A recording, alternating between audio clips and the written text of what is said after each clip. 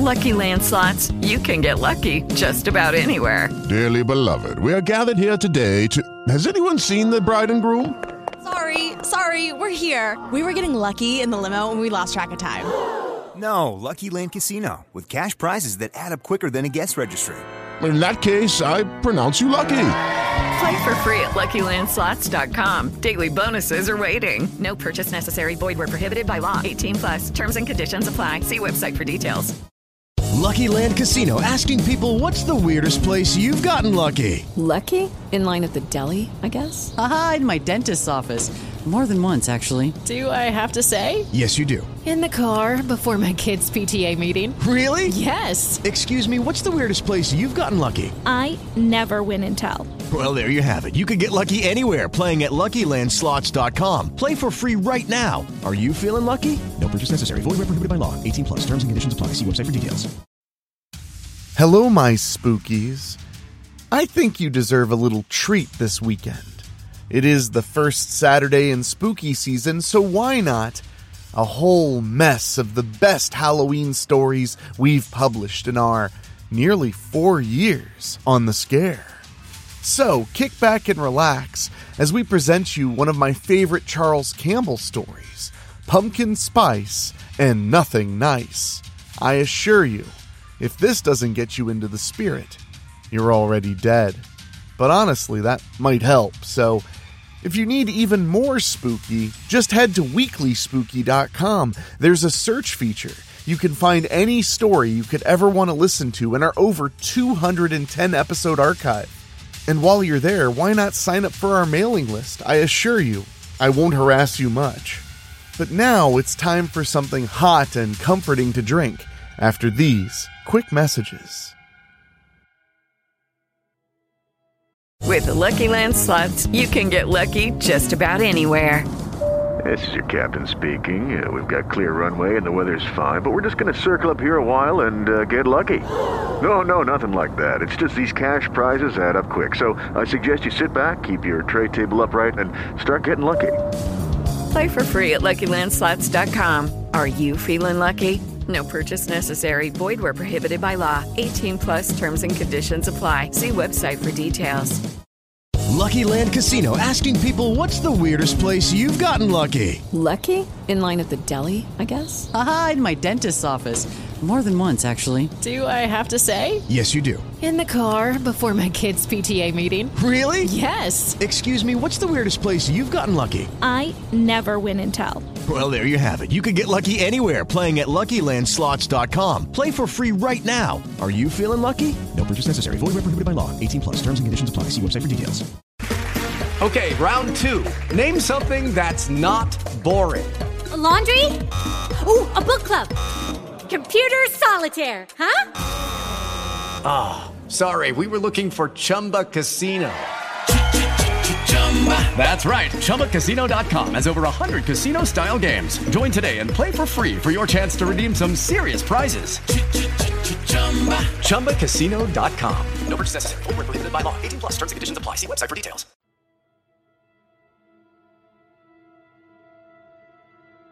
Pumpkin Spice and Nothing Nice by Charles Campbell.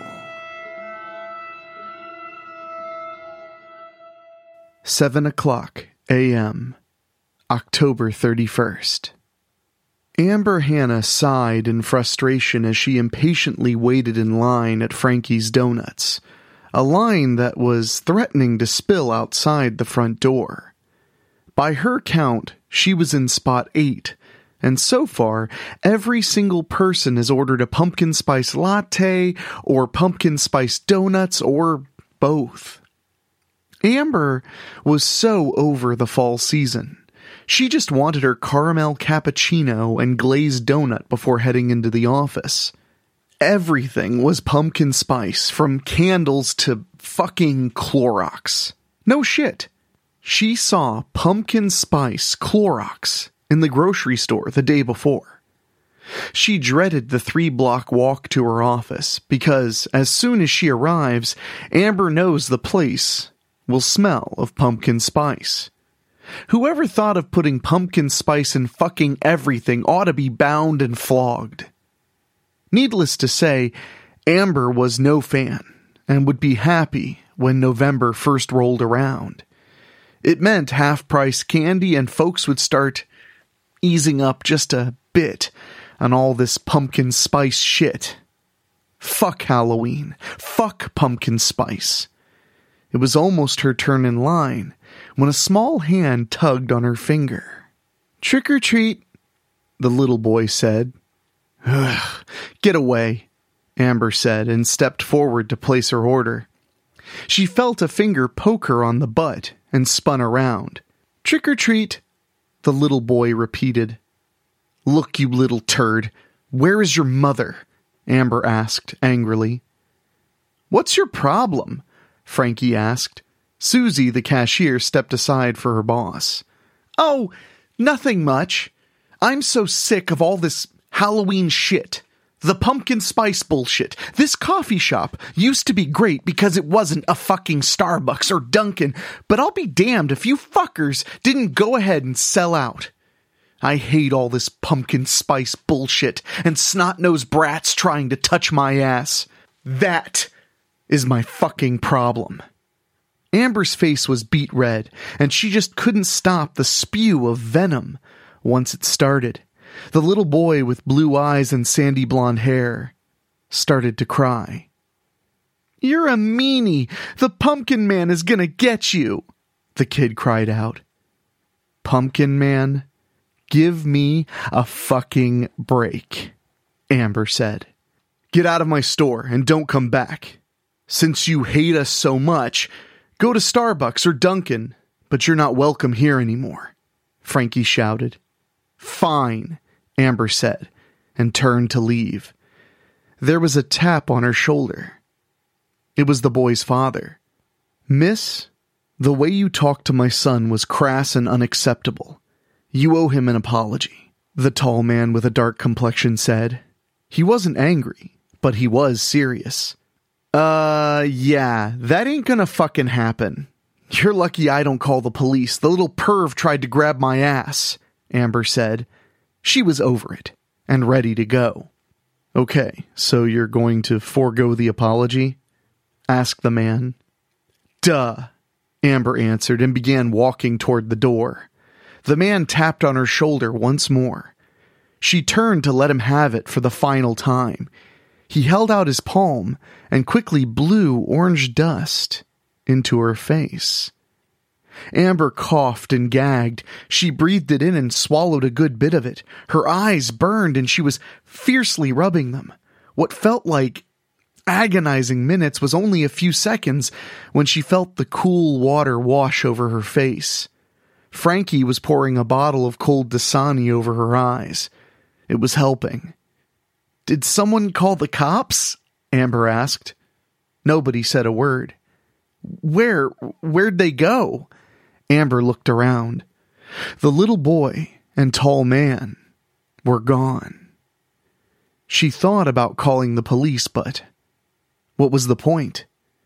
She'd go to work, and tomorrow this Halloween horseshit would be over until next year. 10 minutes later. Amber was tapping away on her front teeth with her index finger as she was trying to decide what she wanted from the vending machine. She rolled her eyes when she noticed what was in B7. Pumpkin pie Pop-Tarts. This season couldn't come to an end fast enough. She chose some generic peanut butter crackers and had just enough change in her pocket for a Dr. Pepper to wash it all down. She needed something in her stomach to deal with all the Halloween freaks in the office today. Shelley was a witch. John was a half-assed Frankenstein monster. Chuck was a bargain basement mummy, and Tina, well, she didn't know what the fuck Tina was supposed to be. She had drawn on whiskers, so maybe some kind of a dying cat or something? Just another Halloween at Whitman's Insurance Agency. Chuck and Tina Whitman owned the place, and they were very firm believers in All Hallows Eve. Another year without dressing up, huh, Amber? Chuck asked as he held his arms out like a lumbering mummy from movies long, long ago. Yeah, well, I really couldn't find anything to wear, Mr. Whitman, Amber said. Looking at him made her want to puke. At least you're consistent. You sure you didn't try a little makeup this morning? Chuck asked as he pointed at her neck. You got a little something there. You get one of those pumpkin spice donuts from Frankie's? No, Mr. Whitman. Let me go wipe this mess off, Amber said and excused herself from her desk. Thankfully, there was no one else in the restroom. Amber looked in the mirror and she could see the little orange smudge that Mummy Chuck pointed out. She soaked a paper towel sheet with warm water and dabbed at the small spot on her neck. She dried it and took another look. The smudge was still there, so she added a little soap from the dispenser and scrubbed a little harder. She dried it again, and the smudge hadn't gone anywhere. Fuck, Amber whispered, and tossed the paper towels into the garbage. She'd have to wash the spot away in the shower that night. It was par for the course. She'd have to work all day with that pumpkin orange blotch on her neck. Naturally, it would be pumpkin orange. She took one last look in the mirror and blew a strand of hair out from in front of her face.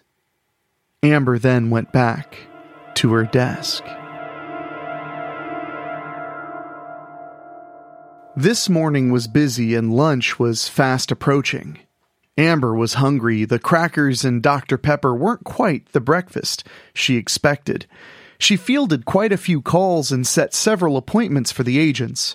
Some customers came in with their young kids all dressed up. The little fuckers had their trick-or-treat bags, and the Whitmans were more than happy to fill them. To Amber, kids didn't belong in a place of business, even if it was Halloween. She rose from her desk and stretched her arms. Amber was going to take a walk down the block and grab a sandwich from Underground Joe's. That's when one of the kids in the office shouted, "Oh, wow, Mom! Look at her!" He shouted and pointed at Amber. "I don't think she's finished her costume yet. Stop pointing, it's not polite," the portly woman said and waved at Amber before pulling her son away by the arm. What the fuck was that about? Amber whispered to herself. Then Chuck walked by and stopped cold. "Amber? Have you been getting into the Halloween spirit?" "Looks good so far," Chuck said and made a circle with his finger as he pointed at her neck. Amber's brow furrowed. She noticed the others in the office now looking at her. Tina, the afflicted cat, put her hand over her mouth. That was enough for Amber to hightail it back to the restroom. Amber locked the door behind her and moved quickly to the mirror. She put her hand over her mouth to stifle a scream. "Fuck, fuck, fuck," Amber repeated. It was the only word her brain would register. The orange smudge had spread, and there was more. The bottom half of her neck was pumpkin orange covered with what appeared to be black spider veins. There was no washing this shit away. Amber took a deep breath and exited the bathroom. She moved quickly to the coat rack and lifted Tina's long black scarf. She wrapped it around her neck and shouted, I'm not feeling well, Mr. Whitman. Going home to lie down." She waved a hand in the air and almost knocked Freddie Caldwell over as she rushed from the building. 15 minutes later. Amber was safely in the confines of her one-bedroom apartment when she immediately removed her clothes and stepped into the shower. She saturated the loofah with soapy water and went to work on her neck. There was no rush of orange and black makeup running down her chest. She scrubbed harder, but nothing was happening. It was as if someone tattooed this shit on her. "Ugh! What the fuck?" Amber screamed. The shower was as hot as she could stand it, and nothing was happening.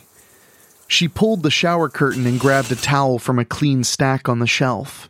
Amber wrapped her body and opened the bathroom door to let the steam escape. Then she used a dry washcloth to wipe the fogging mirror. Amber almost fainted at what she saw. Not only did the orange and black mess not go away, but it spread even more. Now all of her neck was completely covered to the base of her chin. Amber's heart was racing. Her hands trembled as she attempted to remove her nose ring and quickly gave up on the notion when the scent crept into her nostrils. It was the unmistakable combination of nutmeg, cinnamon, allspice, and ginger. The fucking smell of pumpkin spice. Something else was strange. Amber noticed the color of her eyes were darker. They were a sky blue before, but now they were almost like dark pools of water. This was fucked up on so many levels. Then it hit her. The man at Frankie's did this shit. He poisoned me, Amber said out loud before thinking, what the fuck did that kid say?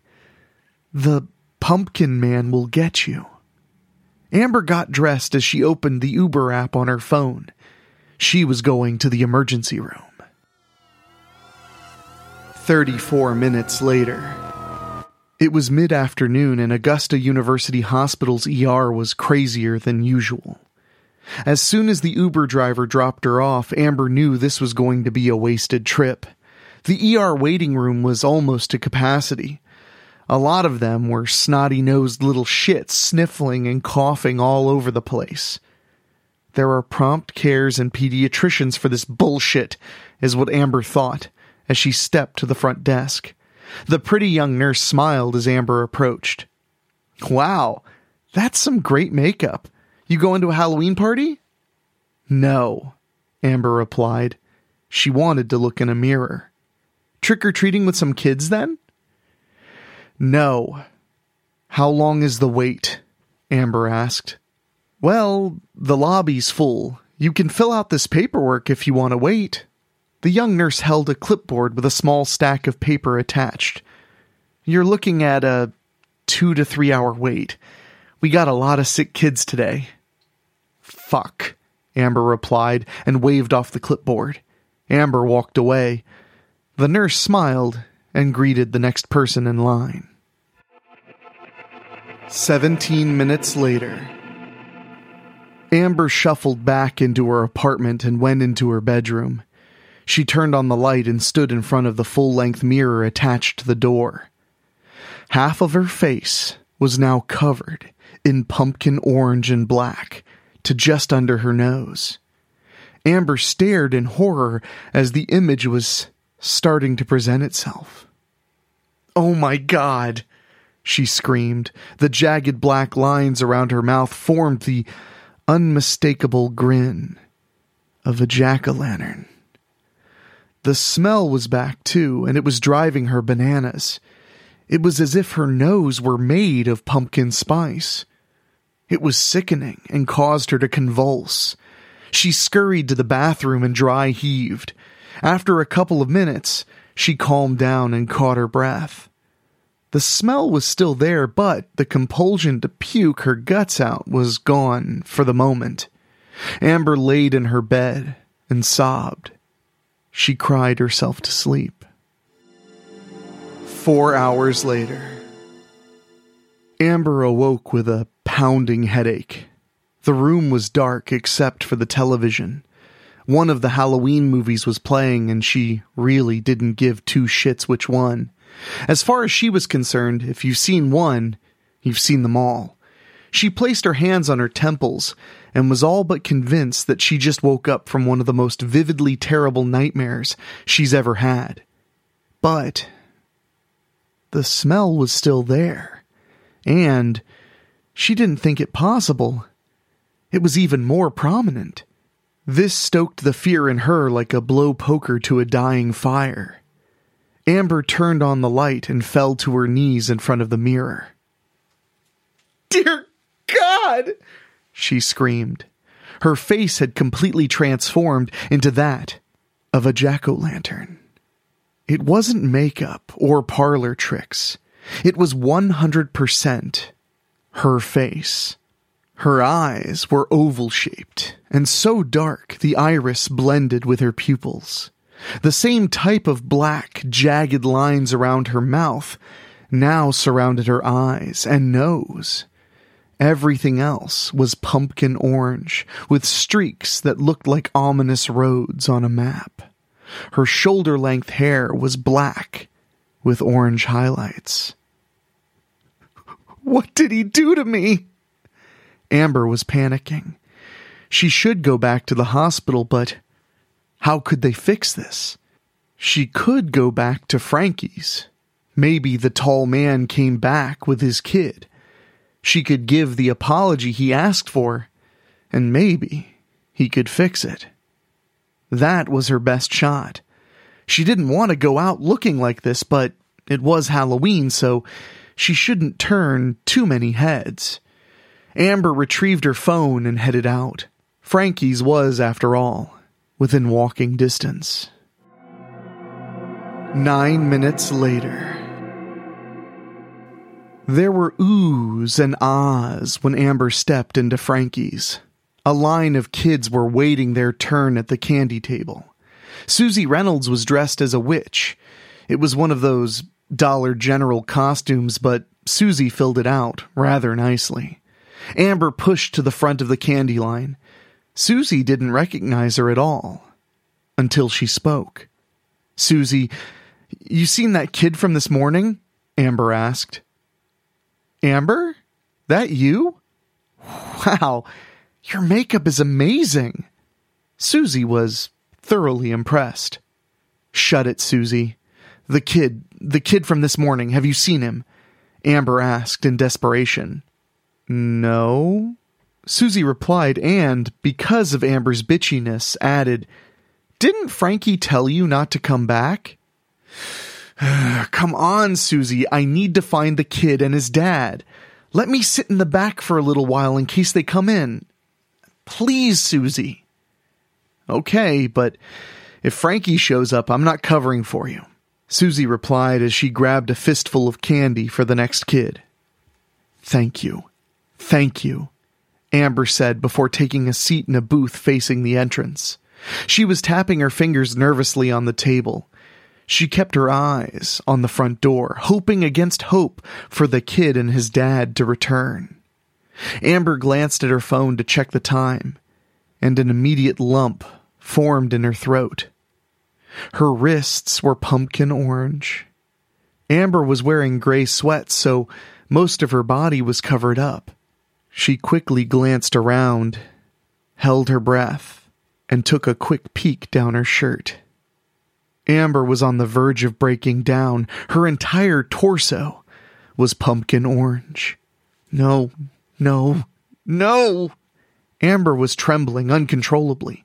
The kids, along with their parents in the candy line, started to notice her. Then, a line of her very own started. "Oh, wow! You're a pumpkin! Look, Mama, she's a pumpkin!" The little red-headed girl dressed like Raggedy Ann shouted. "Where's the rest of your costume?" she asked as she looked over the gray sweats. Amber gave the little girl a nervous smile and squirmed in her seat. Come on, please," Amber mumbled. "You look so cool. You want some of my candy?" a little boy asked. Amber smiled and shook her head no. There was now a full-fledged crowd of kids in front of her. Half of the kids were in the candy line and the other half were in the line to see the pumpkin lady. "Please come, please," Amber whispered. The kids gawked, and most of the parents were impressed with the detail of the makeup. Almost an hour passed, and Amber was just about to leave and head back to the ER when she heard a familiar voice. "Trick or treat." He was wearing a pumpkin mask, but she immediately recognized the voice. It was the little boy with the blue eyes and sandy blonde hair. "Hey, you want some candy?" Amber grabbed a handful some of the other kids left for her on the table. "Here you go." He held a plastic pumpkin in front of him, and she dropped the candy inside. "Look, I want you to know that I'm so sorry I yelled at you today. It was wrong of me, and I shouldn't have treated you like that. Please, tell your dad that I'm sorry," Amber said. Tears filled her black eyes. She could tell the little boy was smiling behind his mask. "It's okay. Thank you for the candy," he replied and opened his arms for a hug. Amber scooched out of the booth and knelt down. The little boy hugged her around the neck and whispered in her ear, "My daddy is the Pumpkin Man." When Amber stood, the tall man was there. He was behind his son, holding a cup. "Thank you for apologizing to my son. Halloween is his favorite time of year and he gets very excited. Here," the tall man said as he handed Amber a Frankie's cup. "Take this as an acceptance of your apology. Make sure you drink the entire cup. You'll feel like a new woman in the morning. Come on, son. Let's go." The two of them walked out of Frankie's. Amber looked at the cup. It looked like a regular old cup of pumpkin spice latte. She took a sip, and nothing ever tasted better on her tongue. It was hot, but not too hot. Amber drank every single drop. Nothing was left in the cup. She hugged a few more kids before she left Frankie's. She liked the feeling. 1 year later. The line at Frankie's Donuts was almost to the door. By her count, she was in spot 10, and so far, every single person had ordered a pumpkin spice latte or pumpkin spice donuts, or both. Amber waited patiently for her turn to order. Susie smiled as Amber approached. "Nice costume, Amber. Not quite as good as last Halloween, but not bad, girlie," Susie said. Amber was wearing a tight-fitting, sexy witch costume straight from the Dollar General. "Thank you, Susie. I'll be by tonight to see what you're wearing. I'd like a pumpkin spice latte and 24 pumpkin spice donuts for the office." "Okie doke," Susie replied. A smiling Frankie approached the counter. "What a difference a year makes, huh, Amber?" Amber nodded and replied, "Yes, sir. I friggin' love Halloween." If you enjoyed that story, make sure to check out Charles's podcast, Horror 421. Just search it up on your favorite podcasting app. It's a really fun show where he interviews all kinds of people from the horror realm. And you can head to valleyboypublications.com to get his newest book, The Piano Witch. It's creepy, it's spooky, and I wrote the foreword, so you know it's gotta be good. So before we head back to Strickfield for Halloween, I want to mention, real quick, if you want to support the program in a way that costs you absolutely nothing, just go to Apple Podcasts or Spotify and leave us a 5-star rating. It helps folks who are on the fence about whether or not they want to subscribe to the spooky make their decision. And again, it costs you absolutely nothing. So head to Apple Podcasts or Spotify, type in Weekly Spooky, and while you're there, make sure you're subscribed. But now, it's time for the story after these quick words. With Lucky Land Slots, you can get lucky just about anywhere. Dearly beloved, we are gathered here today to... Has anyone seen the bride and groom? Sorry, we're here. We were getting lucky in the limo and we lost track of time. No, Lucky Land Casino, with cash prizes that add up quicker than a guest registry. In that case, I pronounce you lucky. Play for free at LuckyLandSlots.com. Daily bonuses are waiting. No purchase necessary. Void where prohibited by law. 18+. Terms and conditions apply. See website for details. It is Ryan here, and I have a question for you. What do you do when you win? Like, are you a fist pumper?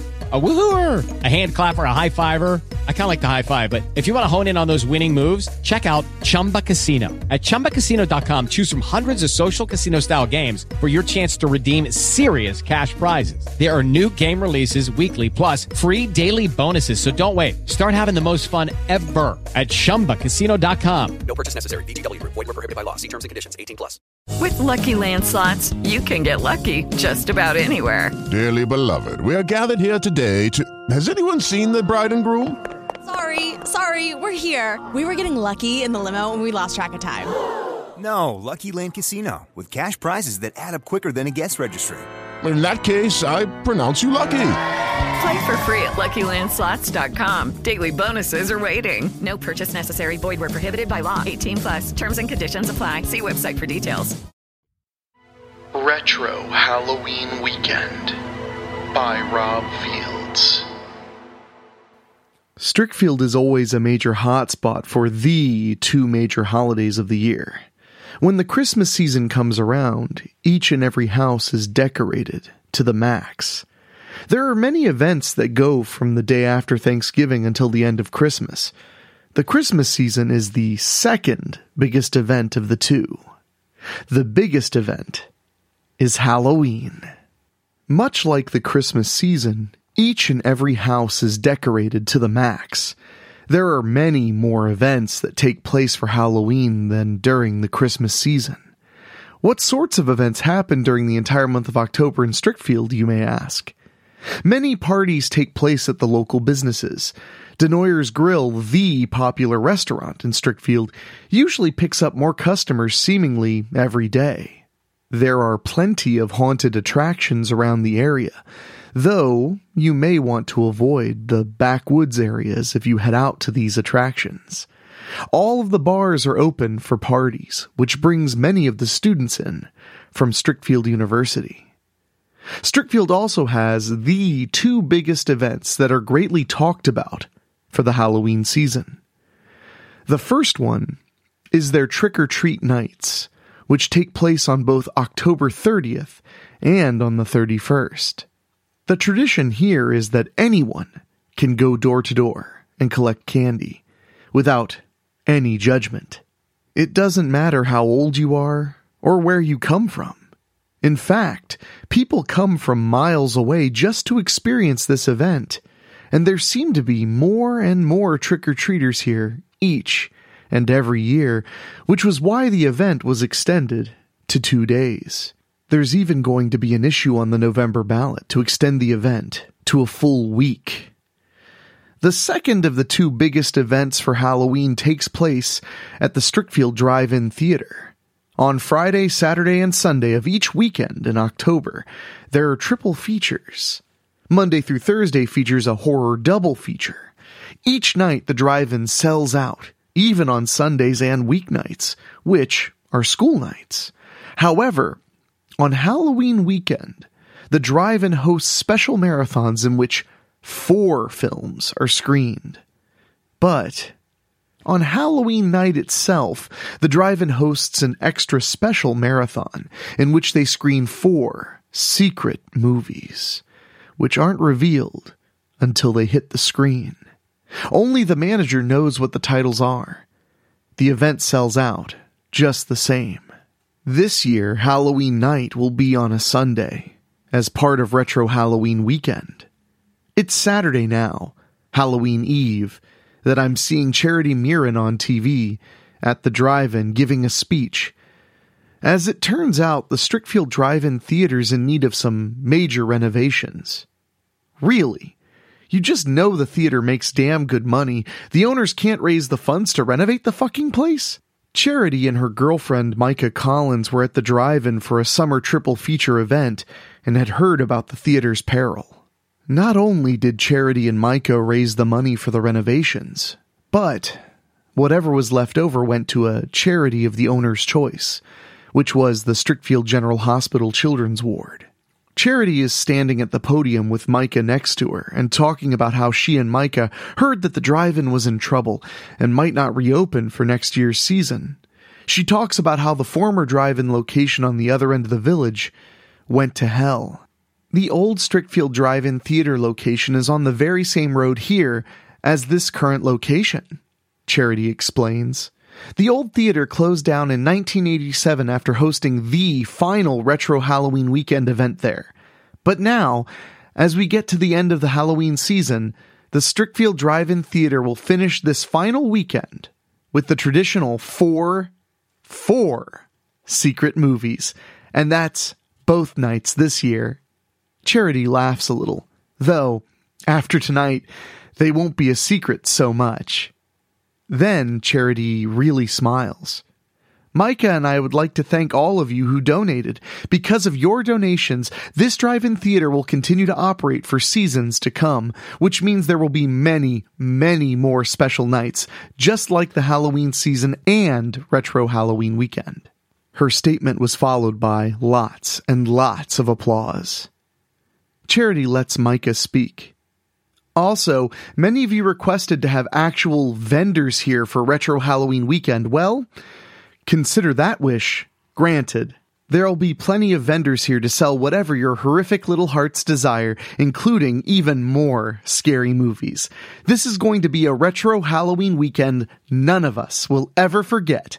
We promise. So we'll likely see many of you here this weekend. And remember, the 4 secret movies will be playing on this screen here both tonight and tomorrow night. Very few tickets are still available, so don't wait. Happy Retro Halloween weekend and Happy Halloween! More fucking loud applause. Yeah, everybody's all happy and excited, ain't they? Fuck you, Charity. I'm lying on my bed and shaking, with seething hatred for my older sister by a little over a year. I've had to watch you on TV ever since I heard that you and Micah were doing all those charity drives together. You two raised funds for the expansions to Strickfield Elementary School. You even raised funds to get the Strickfield Fire Department new fire engines. I heave and heave with hatred, and now realize I've tightened my fists so much that I feel myself bleeding from where my long fingernails have dug into my palm. Still shaking with hatred, I stand up and scream at the top of my lungs. I'm heaving again. My hatred for you will never stop, Charity. I march right out of the house and head down the road to my friend Sienna Michael's house. When I get there, I open the front door and walk right in. Sienna's parents just look at me as I disappear upstairs and open the door to Sienna's room. Sienna's lying on her bed with her headphones on, listening to heavy metal records. When Sienna sees me, she pulls her headphones off. Destiny! Hey babe, what's up? I sit down next to her. Why does she do it, Sienna? Why does Charity have to make our family look so bad? Sienna listens to me bitch about everything that happened at the drive-in, along with all the other charities my sister scored funds for. Mom and Dad disowned Charity, and it's like this... I glare at Sienna. She's so goddamn happy-go-lucky. She even has a girlfriend. I raise my finger. And every time Charity raises money for something, Mom and Dad hear about it. Know what they do? I stand up and scream. They take it out on me! I sit down again. Sienna sees a tear run down my cheek and tries pulling me to her to hug me. But I push her away and quickly wipe away the tear. I won't show weakness. When Mom heard on the radio that Charity had saved the drive-in theater, she turned and slapped me hard across the face and told me to get out of her sight. I tighten my fists again.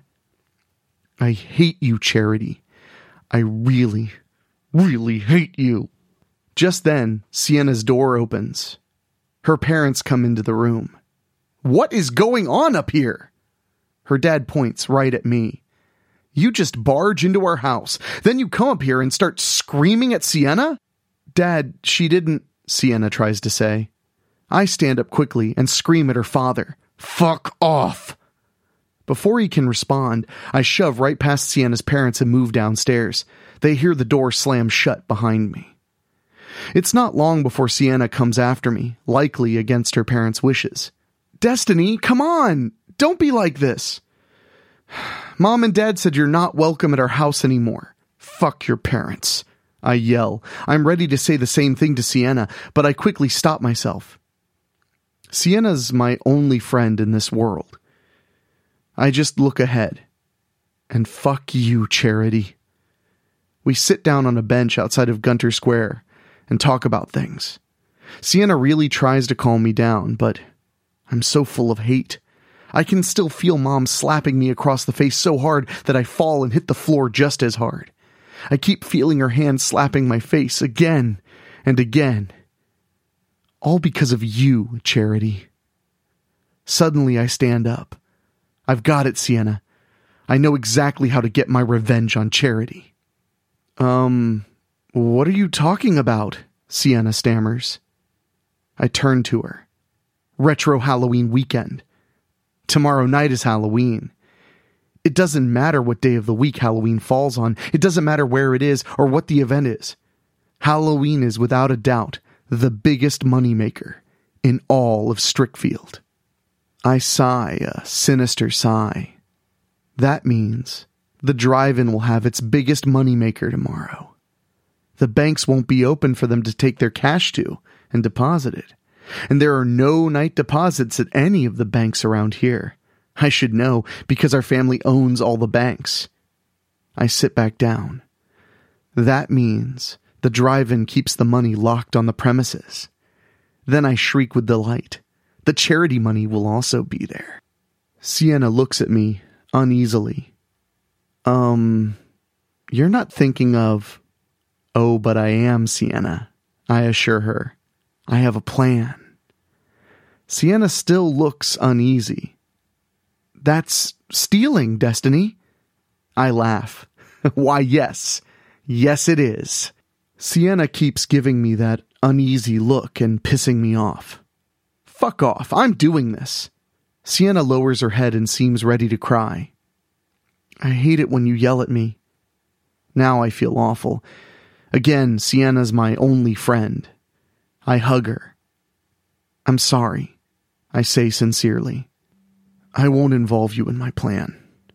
But Sienna suddenly hugs me back. Tightly. Stop, you can't do this by yourself. You need me. When we come apart, I wait for her explanation. I love you and I won't let you do this by yourself. I know I can't talk you out of it, so I'm going to help you. I consider her now. Then I sigh. I'm such a bitch to you, and you still want to help me? Because I love you, dummy. You're my best friend. I only have one. I sigh again and whisper, I love you too, and I'm sorry for how I treat you. We hug again. What's the plan? Sienna asks. I compose myself. Okay, we'll meet at the drive-in tomorrow night and do the marathon. Plenty of time to scope everything out. We'll wait until the final movie plays before we grab the cash. I've never been to the drive-in. Where is it? Sienna asks. Me neither. I take out my smartphone and look it up. 1313 Harlow Road. Here's a pic. You can't miss it. It looks like it's ready to fall apart from the outside. I look at the pic again and realize something else. Hey, it's actually not far from Denoyer's Grill. How about we meet there and get shakes before we hit the drive-in? Great idea, Sienna agrees, enthusiastically. I smile for her. Okay, babe. See you tomorrow at Denoyer's. It's Halloween night. After we have shakes at Denoyer's Grill, we leave the still-packed vintage diner and make our way to the drive-in. We pass a lot of trick-or-treaters. Like I said, Strickfield is the place to trick-or-treat, period. It's not long before we see the drive-in. The old sign out front is brightly and dully lit at the same time and reads, "Welcome to Retro Halloween Weekend," in red letters. Suddenly, 2 cars appear from out of nowhere and speed right past us, just weaving all over the fucking road. Sienna and I quickly find ourselves on our asses. I quickly get up. As I help Sienna to her feet, I yell at the cars. Hey, jerks! Speed kills! I'm okay, Sienna assures me when she's on her feet again. Assholes, I mutter. Come on, let's get inside the drive-in. We can just go around and jump the fence. This way we won't have to pay shit to get in. As we walk to the fence, I have an evil thought. You know, once we rob this place, Charity's going to hear all about it. It'll be a big fuck you to her. Sienna glances at me. Can we go over the plan again? Sure. I explain the plan over again. I'm finished when we reach the fence. Got it, babe? Yeah, I got it, Sienna assures me. Sounds good. We climb up and over the fence and drop to the other side. I quickly look around. We're good. Nobody saw us. We walk across the gravel lot, pass one car after another, noticing the speakers people are hanging on the windows for inside sound. Don't they broadcast the sound through the car radios here? No wonder this fucking place needs renovations. I had no idea retro Halloween weekend meant retro cars too, Sienna says. Yeah, I noticed that too. I point to the concession stand. Okay, let's get refreshments and make ourselves look like we're here for the event. We enter the concession stand. Wow, I'm surprised by what we're seeing. Everything in here looks vintage too, Sienna. Well, maybe being retro is the theme here, Sienna offers. I mean, everything's supposed to be getting renovated, right? I smile wickedly. Not after we're through here tonight. We order food. Fuck! Even the prices are vintage. Everything's so cheap.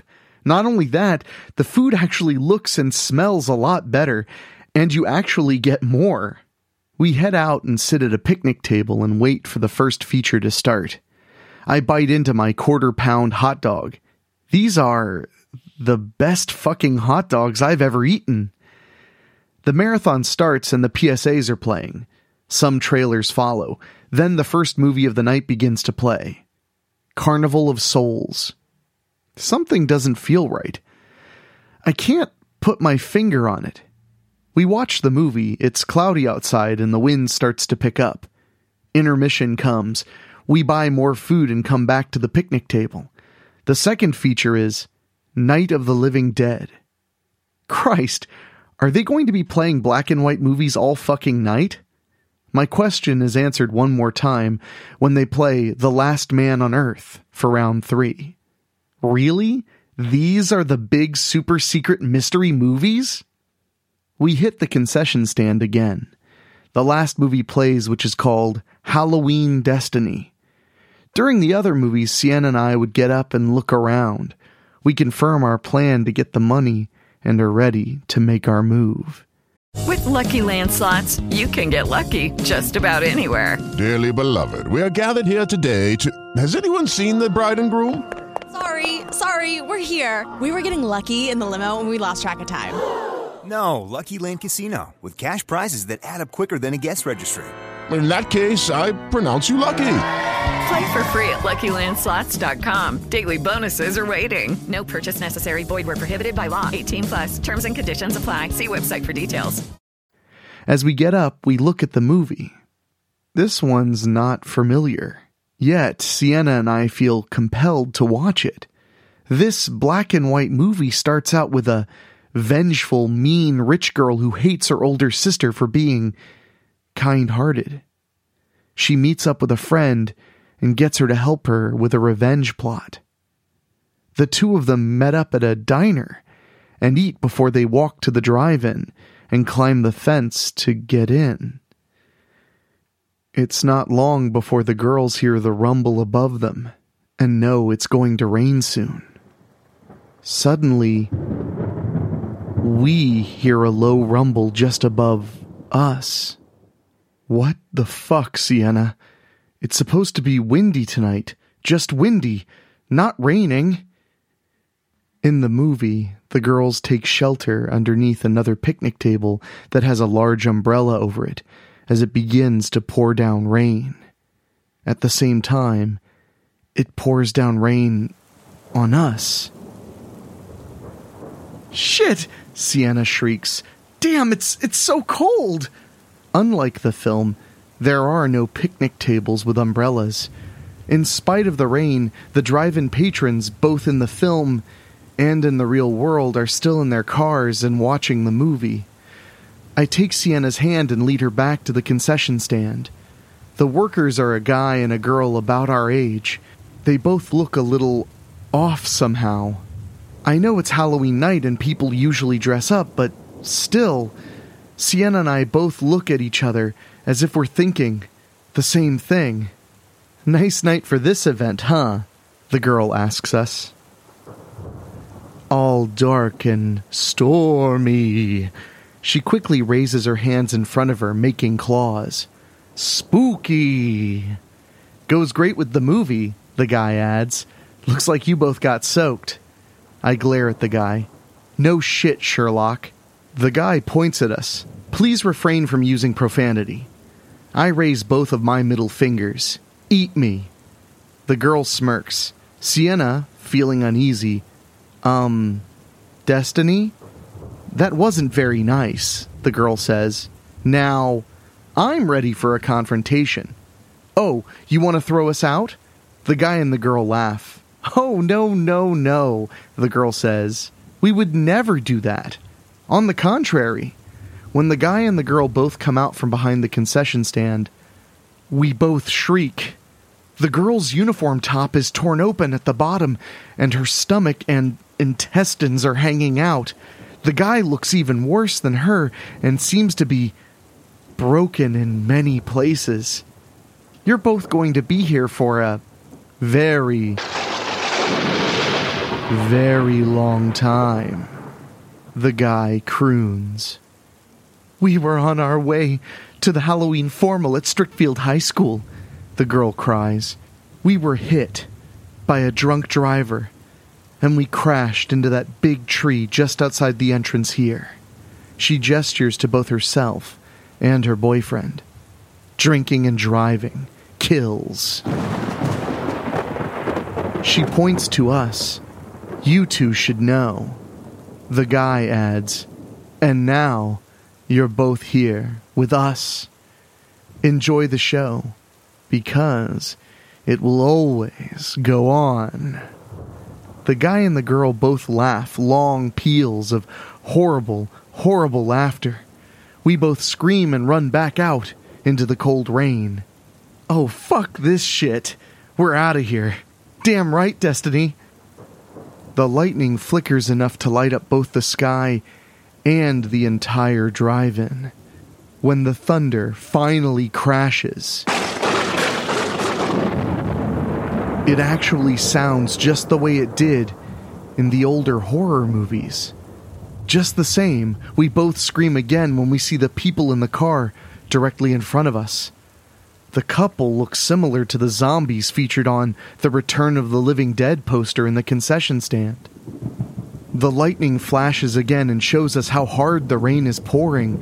We scream again when we see that the cars are just full of dead people? And the vintage cars themselves don't look so nice anymore. You'd think this place was a fucking junkyard now. We turn and run and see that Halloween Destiny continues to play on the screen. Those girls in the movie seem to be in the same predicament we're in. Sienna slaps my arm. "Let's climb back out over the fence." I got a better idea. We're right by the front entrance. We run to where the cars came in. When we reach the admission booth, a man with half of his face missing and several broken teeth steps out and points at us. "The rules specifically state that no one leaves until the final feature has ended. Back you go." We scream as the wind suddenly picks up and drives us both back into the main area of the drive-in. We're both completely soaked. We move to try and climb out over the fence. But now the fence is a fucking brick wall. It's much too high and too slippery from the rain to scale. Then there's the fact that the wall's covered with thorny vines and moss. Just then, a security guard approaches us. When the lightning flashes, the guard has rotting flesh everywhere. Even his uniform looks ragged and dull. "You girls need to stop causing problems and just watch the movies," he gurgles. We scream again and run. What are we going to do? Sienna cries. What the fuck can we do? I shriek. How the fuck is this shit even happening? Right there! Grab them! It sounds like the gurgling security guard again. Suddenly, we're grabbed by two big, hulking creatures and forced to our knees. Now the guy and the girl running the concession stand approach us. The manager's here, the guy says. He wants to have a very serious talk with the both of you. I am already here, a new, disembodied voice says. We both scream again when we see who's suddenly standing in front of us. There's no mistaking the figure with the long shroud and the sickle. I gasp in terror when I see the skeletal hand holding that sickle. Then the figure points to the screen. Watch. Watch, Destiny Mirren, Sienna Michaels. Watch the events that have brought you two before me. We're forced to finish watching Halloween Destiny. The girls in the movie are at the exact point where we are now, except now we see a flashback that shows that both girls had been hit by cars with drunken fraternity boys in them as they were nearing the drive-in. Yes, Death tells us, you two have perished. You await your final judgment from me now. But before I render judgment, you shall finish your movie marathon. And we have bonus features just for the two of you. The Hulks pick us up and seat us at our picnic table. The fifth feature, called Destiny's Life, plays for us. Here, I see the horrible truth. My parents never even wanted me. They were happy with just having Charity. Then shit happened, and I was born. I had tried doing everything I could to please my parents, but I was treated like shit by them time and time again in favor of Charity.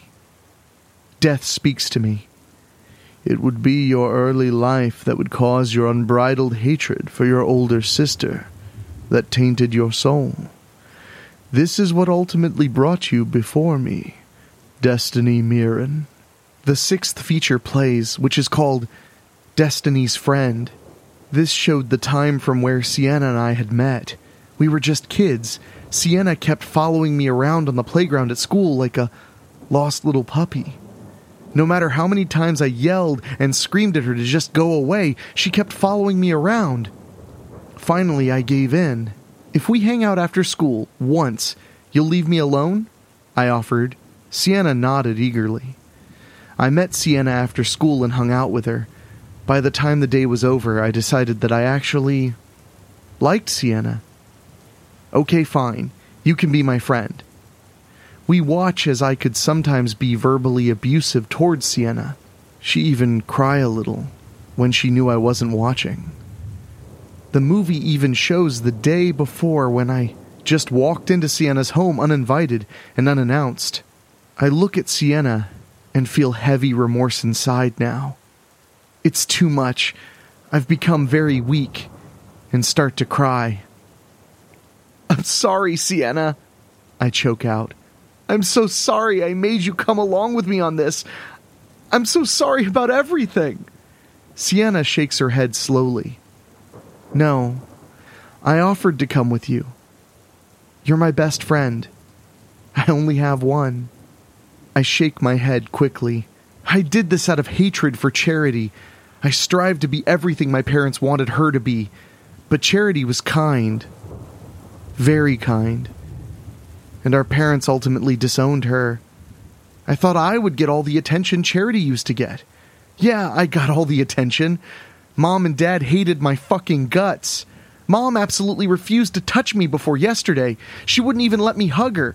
Then she heard about how Charity was doing so much good raising money for all these charities, and Mom hit me. I look Death in his vacant space where his face should have been. I did it. It was all me. I came here to steal the money tonight. Punish me. Torture me. Make me burn in hell. But please, let Sienna go. She doesn't deserve this. No! Sienna interjects. I offer myself in exchange for Destiny. Let her go.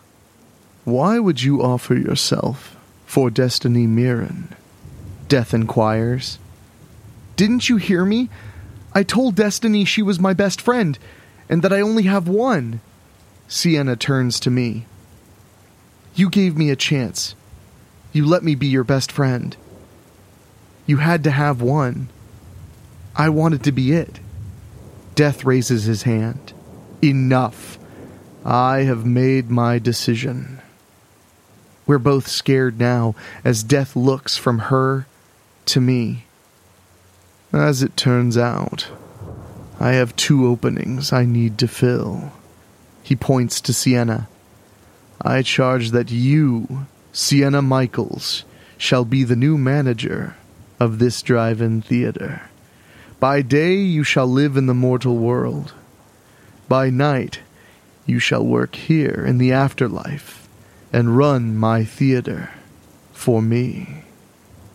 Sienna gulps. But I can't run this theater. I don't know how. I shall teach you all that you need to know. I offer you this position because I know you will be fair and just towards those who enter the afterlife. Death looks at me now. I shall not claim your soul, Destiny Mirren. It is the events of your life that have poisoned your soul and have caused you to make poor decisions that have brought you to me. It is both your admission of guilt and the selflessness of your friend that have convinced me to give you my other job opening. I'm still crying. Just let Sienna go and I'll do whatever you want. I won't even try to run away. It's okay, Destiny, Sienna replies. I'm staying with you. My decision is final, Destiny Mirren. Death tells me. I have my new theater manager, but your new job shall carry even more responsibilities than hers. And before I know it, Death places his sickle into my hands. What? What do you want me to do with this? Suddenly, my skin and long blonde hair turn ghastly white. I feel my eyes, lips, and nails also changing, turning black. I also feel powerful, stronger, immortal. You shall be my replacement, Death explains. I have carried souls from the mortal realm to the afterlife since the dawn of time. Now it is time for me to move on.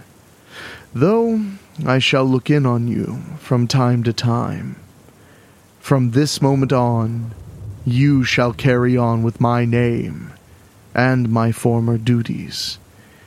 In addition to bringing souls to the afterlife, you shall help those who have tainted souls to change their ways for the better, and perhaps avoid their fates.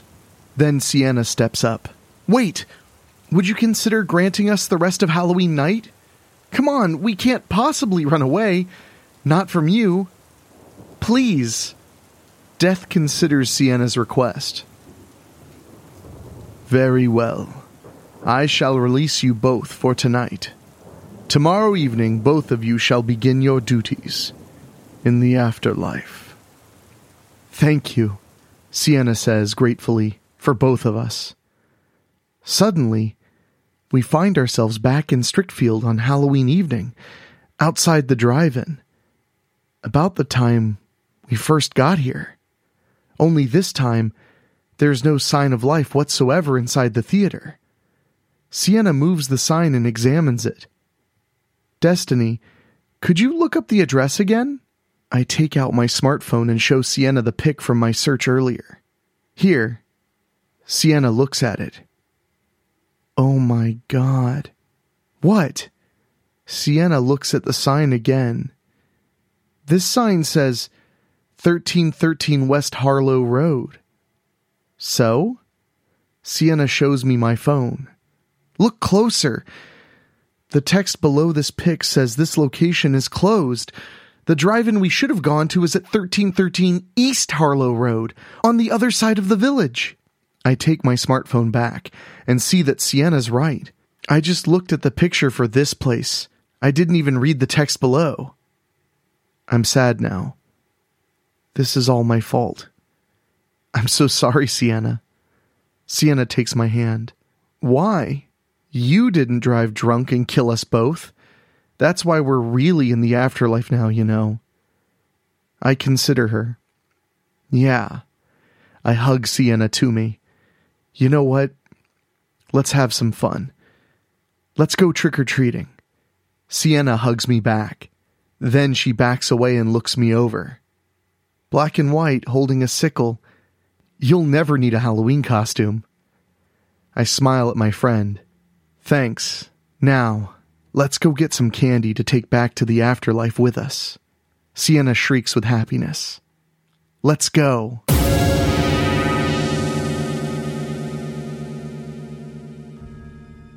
So, do you have your bowl of candy corn ready?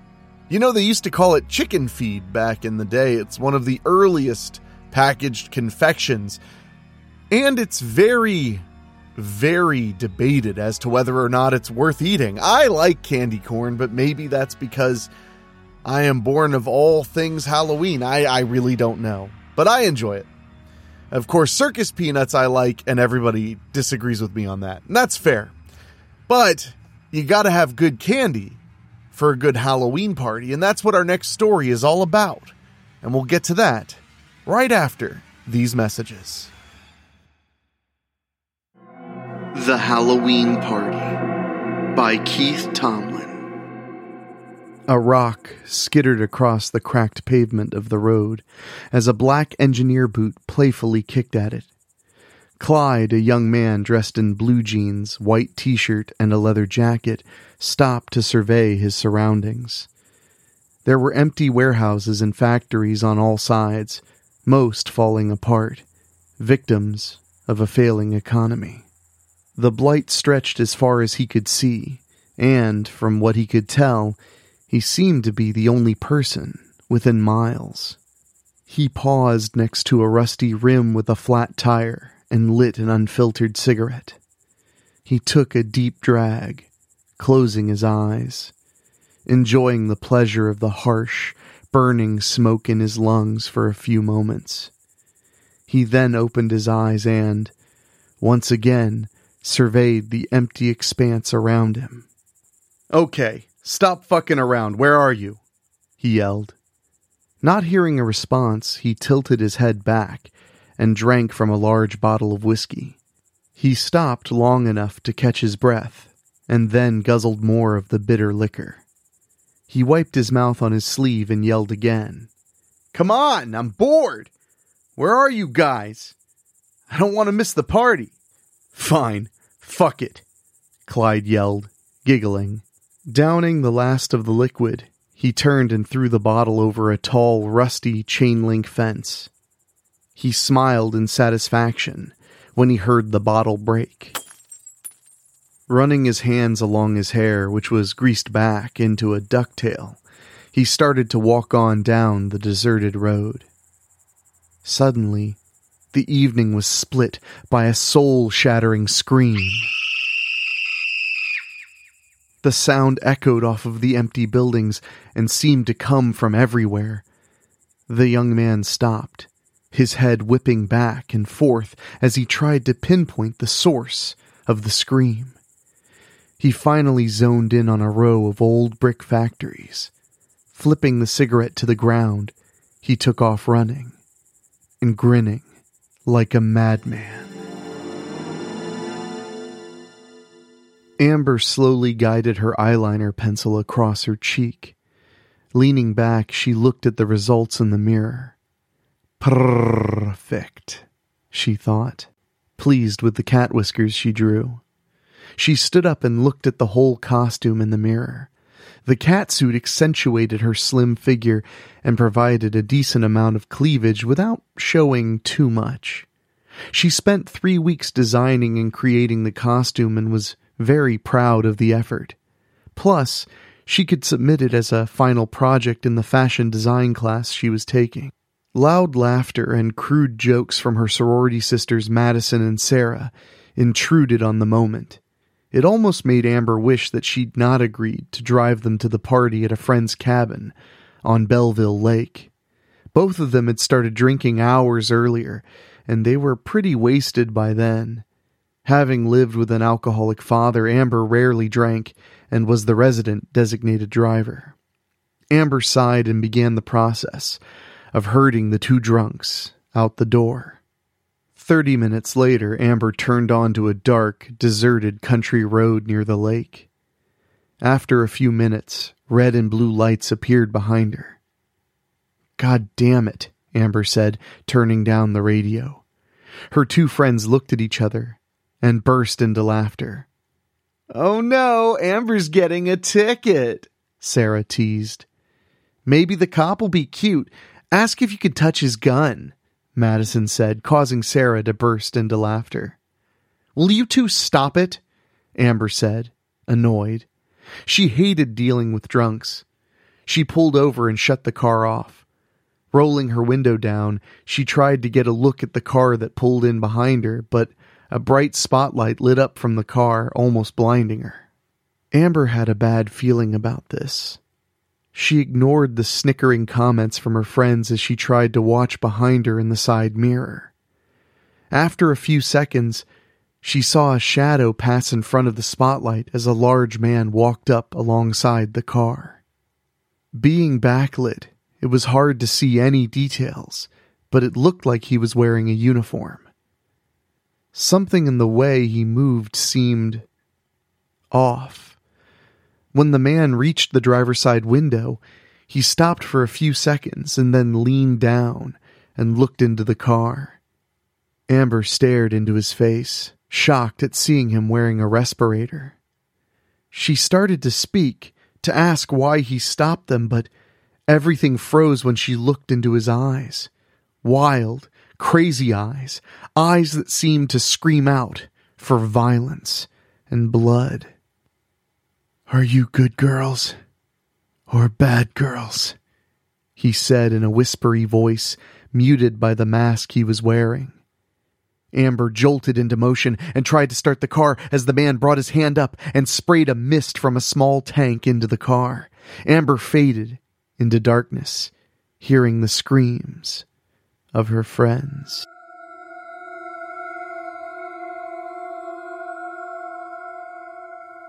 Amber jerked awake to sounds of screaming. Groggily, she looked down and saw that her hands and legs were tied to an old office chair. The chair was on some kind of loading dock in an old, dirty warehouse or factory. She turned towards the screaming and realized that they were coming from a naked young woman lying on the floor. She was staked out in the middle of a crudely painted pentagram with candles at each point, with her arms and legs stretched out to her sides. The woman was covered in blood, and, between cries of pain, she was pleading with a large man standing over her to let her go. The man answered with swipes of a large, bloody knife. Amber tried to yell, but she found that she had been gagged with a dirty rag held there by a cloth tied around her head.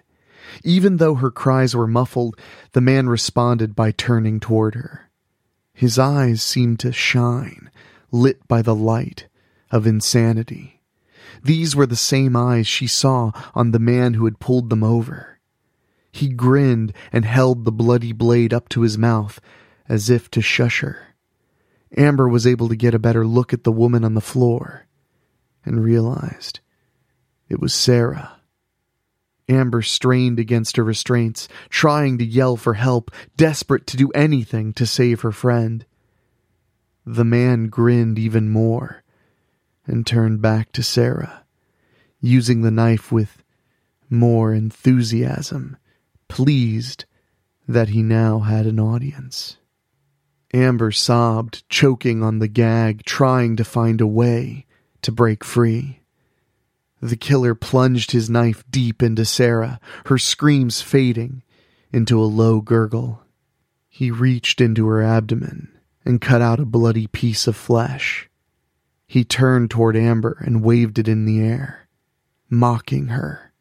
He flipped it at her, and she had to jerk her head to the side to avoid being hit by the small piece of her friend.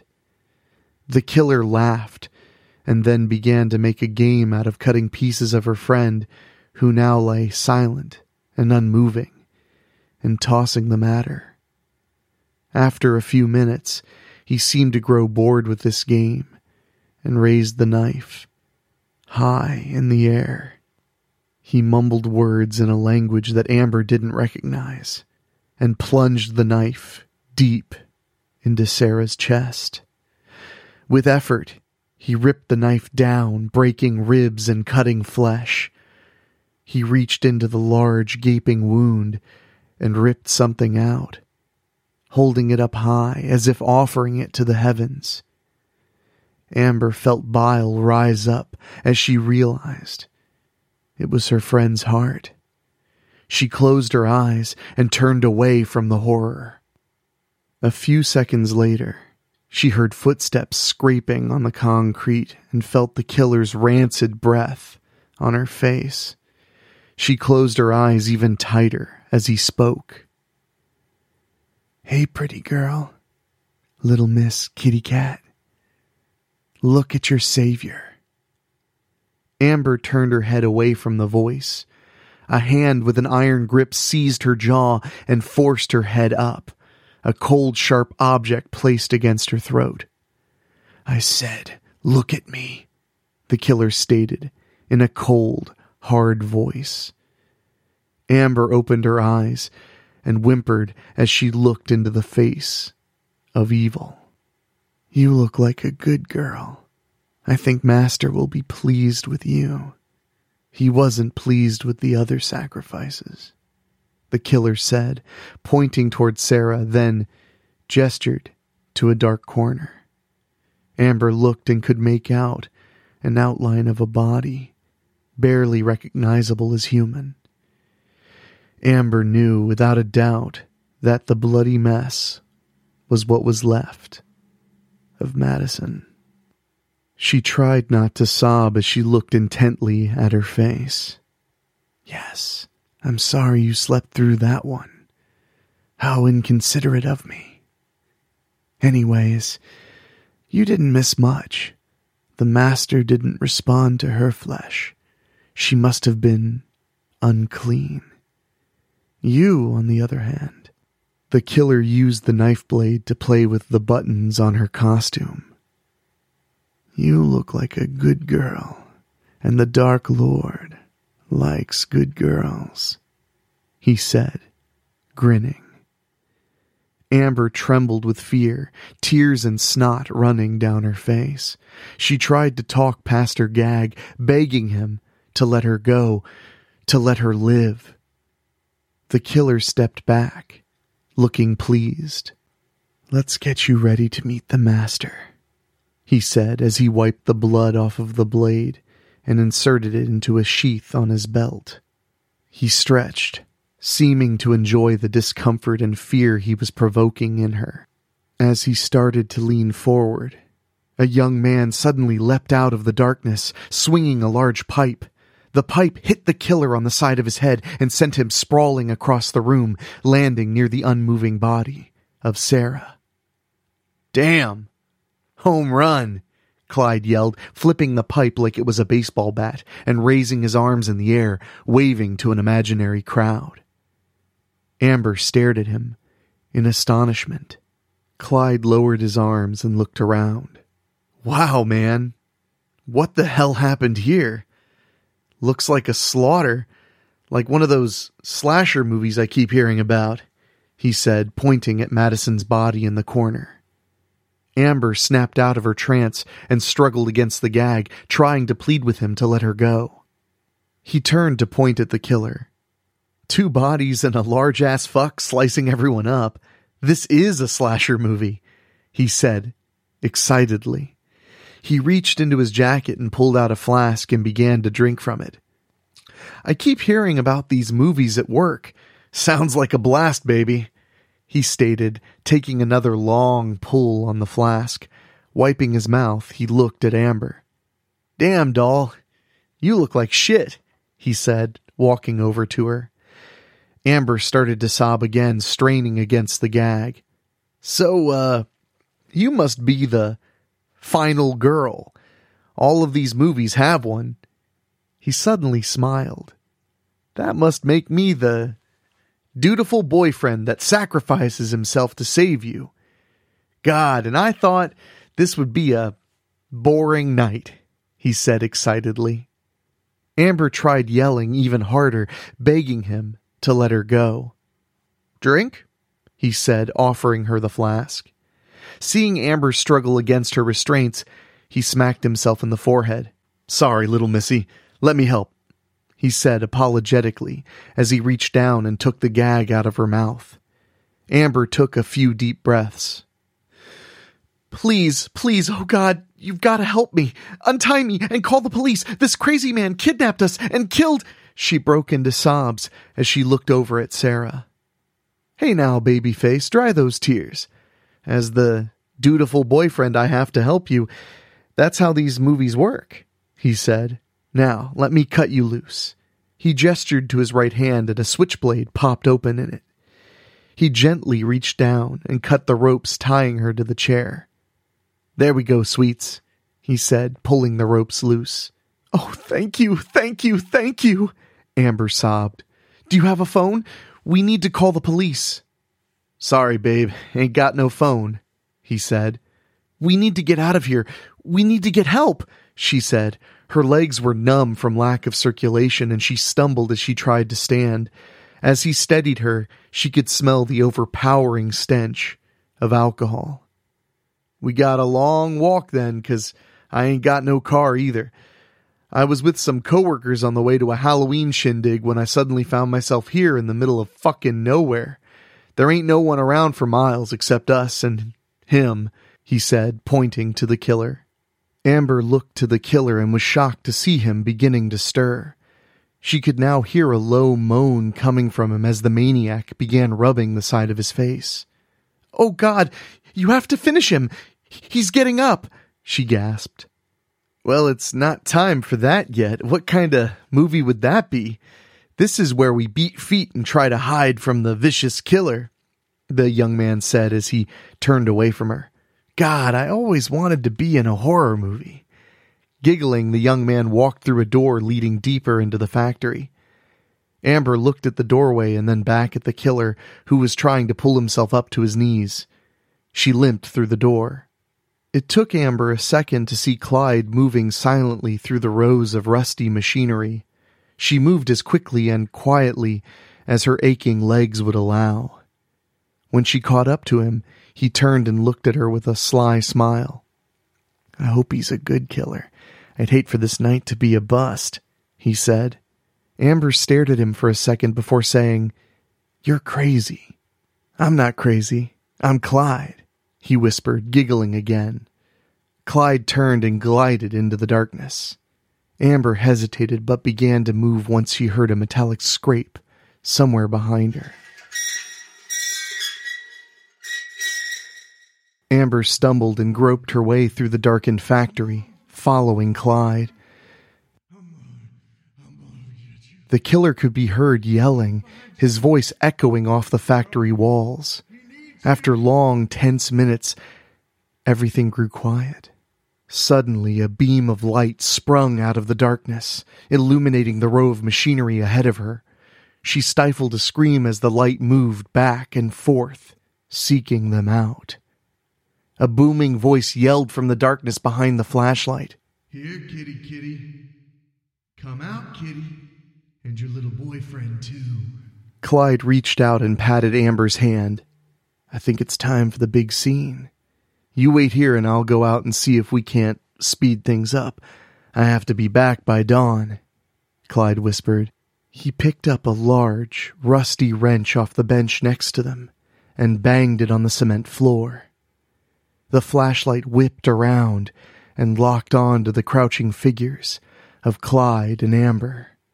Clyde stood and, shaking his fist at the killer, roared, If you want her, Daddy-O, you have to go through me first.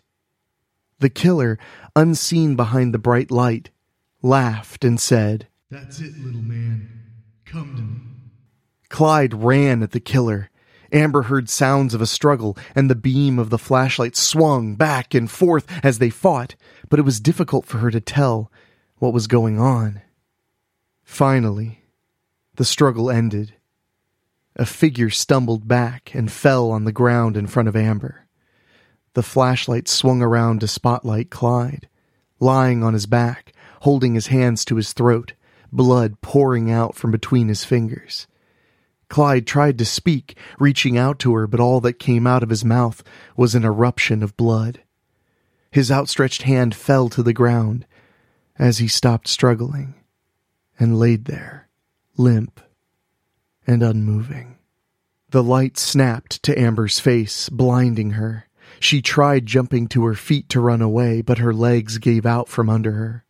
She fell forward, striking her head on the edge of a bench, landing on the floor, dazed.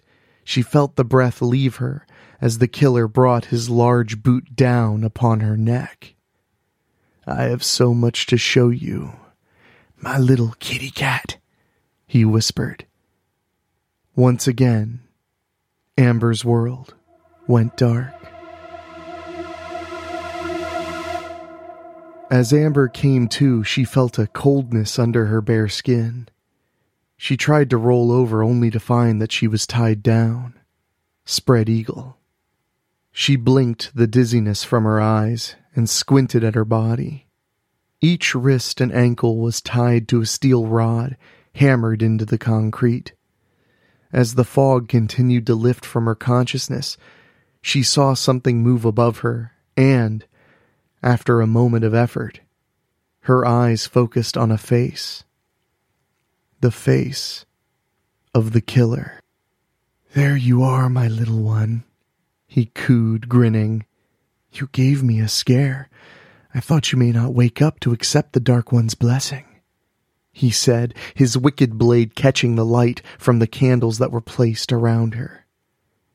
Amber began to weep, begging for her life. Shh, I'll have none of that. This is a joyous time. If you start blubbering, I'll begin by carving out your tongue, the killer whispered to her. Amber struggled to control herself, but she could not stop her sobbing. Maybe I should begin here, the killer purred as he ran the knife down her bare belly toward her privates. After all, that is what turns little angels into lying whores, he said, yelling the last few words. He plunged the knife several inches deep inside her. Amber screamed as she felt blood flowing from between her legs. The killer pulled the knife out of her and slowly ran his tongue along the flat of the blade, savoring the taste of her blood. Oh, yes, the Dark Lord will shower me with rewards for bringing him a soul like yours. He leaned down and licked the tears from Amber's face as sobs wrecked her body. Laughter exploded from behind them. The killer whipped his head around and gawked at what he saw. Amber, with considerable effort, raised her head and stared unbelieving at Clyde, sitting calmly on the loading dock in the chair that Amber had been tied to earlier. Clyde's white t-shirt was covered in drying blood, but he seemed unhurt. He flicked his thumb across a match head, causing it to burst into flame. He brought the match up to a cigarette in his mouth, lighting it. Damn, you have no idea how much I miss these, he said, taking a deep drag. You'd think with all the smoke and fire where I work, they would allow these, but nope, Clyde continued wistfully. Hell can be a weird place sometimes. The killer rose to his feet. He waved his knife in the air before saying, You stay back. She is my sacrifice to the Dark One, and you cannot have her. Clyde laughed again, dark and ominous. You think this, he said, spreading his hands toward the carnage around them, will get you the attention of the Dark Lord? You have no idea what it takes. I committed countless atrocities, gave him the souls of hundreds of men, women, and children. I ripped babies from the wombs of their mothers and burned nuns alive, screaming for their God to save them, and yet I barely registered on the radar of his lowest lieutenant. Clyde was now standing, screaming at the killer. I devoted my whole life to killing for his glory, and he doesn't even know my name. You think killing a couple of skirts will bring down his blessing? You're a fool, he said with contempt. The killer, shaking with rage, roared, "The Dark One promised me glory, eternal life. You will not take that away from me." The killer lunged forward and buried his knife up to the hilt in Clyde's chest. The killer stopped dead, his mouth agape as Clyde, almost nonchalantly, grabbed him by the neck and lifted him off the ground. Clyde looked up at the killer and grinned. "So, he promised you eternal life. Well, let's, test that out." Clyde's hand shot out and plunged into the killer's chest. When he withdrew his hand, he was holding the killer's still beating heart. He left both the killer's body and heart to drop to the ground. Sighing, Clyde took a seat at the edge of the loading dock. He reached over and picked up his cigarette from the floor, where he dropped it during the confrontation. He ran his hand, still slick with the killer's blood, through his hair and sighed again. Taking a drag from his smoke, he said, "Man, this isn't how I pictured this night going. Hell is a bitch of a place to work. A handful of us get one night off a year. On Halloween. For the first time since I've been there, almost 70 years, I was picked.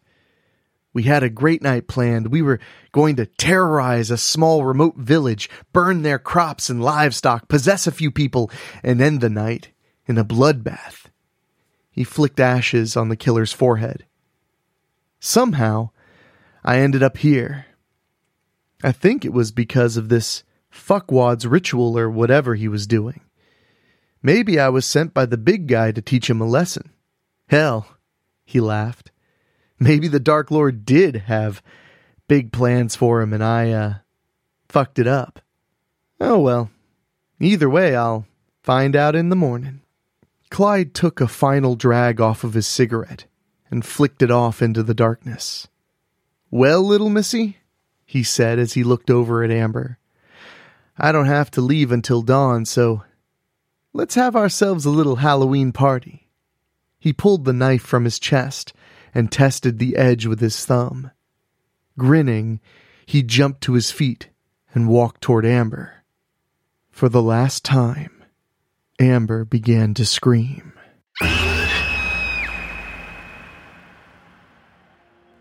Now that we're so deep in the fear, I think we need something a little wet and wild. Like Wet and Wild Halloween. That'll be our next story, but first I want to remind you, if you cannot get enough of what we do here at Weekly Spooky and you want to support us in a very direct way, just head to weeklyspooky.com, and for as little as $1 a month, you can click on the little Patreon button. For that single $1 a month, you get a bonus story, as well as a behind-the-scenes look at all things we do, exclusive watch parties, and so much more. Just go to weeklyspooky.com and click on Patreon. But now it's time for Halloween to get a bit messy after these quick words. A Wet and Wild Halloween by David O'Hanlon.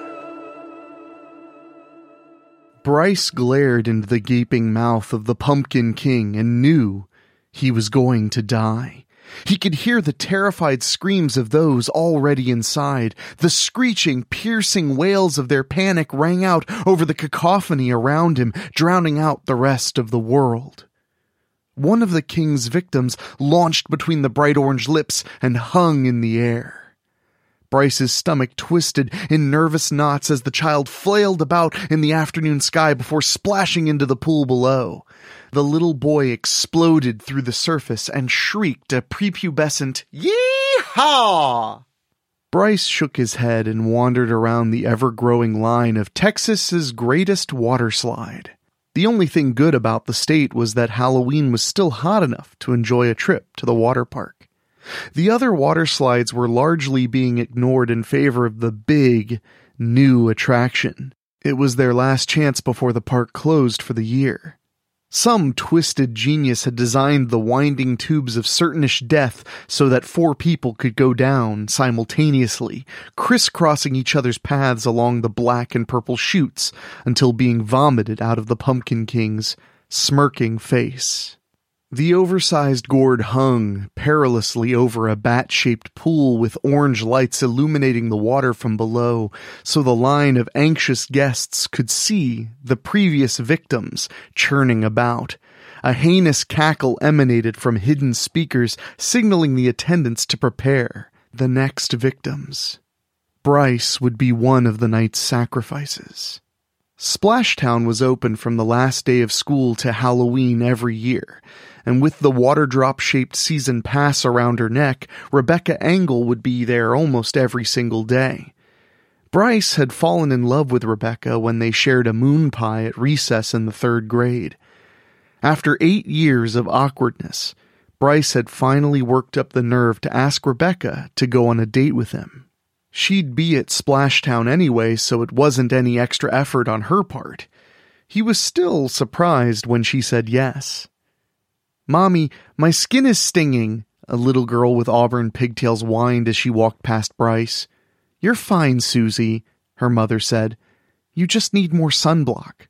Bryce stuck his hands in the pockets of his swim trunks and made his way to the concession stands to meet up with Rebecca. He sniffed the air and tried not to drool at the flavors attacking his nose. He mentally untangled the sweet smell of funnel cakes from the savory chili dogs, the pizza slices from the cheeseburgers. His stomach growled with rage at the boy's new diet. Bryce rubbed his belly and looked down. For the first time since he was 7, he could see his feet again.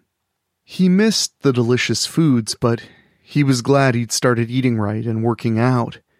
He ordered a bottle of water and a bag of peanuts before taking a seat on a nearby bench. A girl walked by sniffing her hair. Though he couldn't see her face, Bryce recognized Tabby Winfield by her high-pitched, nasal whine. She tossed the thick braid over her shoulder and scrunched her nose. "The water here smells like Daddy's farmhands," she told her friends. Bryce remembered the girl from earlier and looked around the park. Others made sour expressions as they toweled off as well. A man rinsed his sobbing grandson off with a bottle of water. John Cahill, the star of the basketball team, retched excess water into a trash bin. Bryce watched more park-goers flying out of that damn pumpkin. Something was wrong.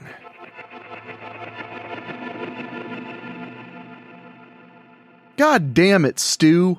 Peter Brack shouted as he ducked under the low-hanging pipes on his way to the maintenance supervisor's office. "You got the solution up too high. These assholes are beating down my door demanding refunds and free t-shirts. Those shirts cost me $6.50 apiece." Peter stopped complaining once he got to the water treatment controls. Stu Band was nowhere to be seen. Pete checked the gauges on the machinery himself and sputtered his plump lips. Everything was in the green. He thumped them each to see if they were stuck, but nothing happened. He squatted, as much as his knees allowed, and stared at the water samples collected in the slight tubes. Something sparkled in the suspension. What in tarnation is going on? Pete scratched at his horseshoe of silver hair. Pete shouted for Stu again. No response. He continued his inspection of the machine, then stumbled to a halt. He closed his eyes and gritted his teeth, hoping he was wrong. He opened his eyes slowly and looked at the 55-gallon drums plumbed into the treatment lines with a defeated sigh. Pete had been running Splashtown for 30 years. The drums for the water treatment solution had always been blue polymer.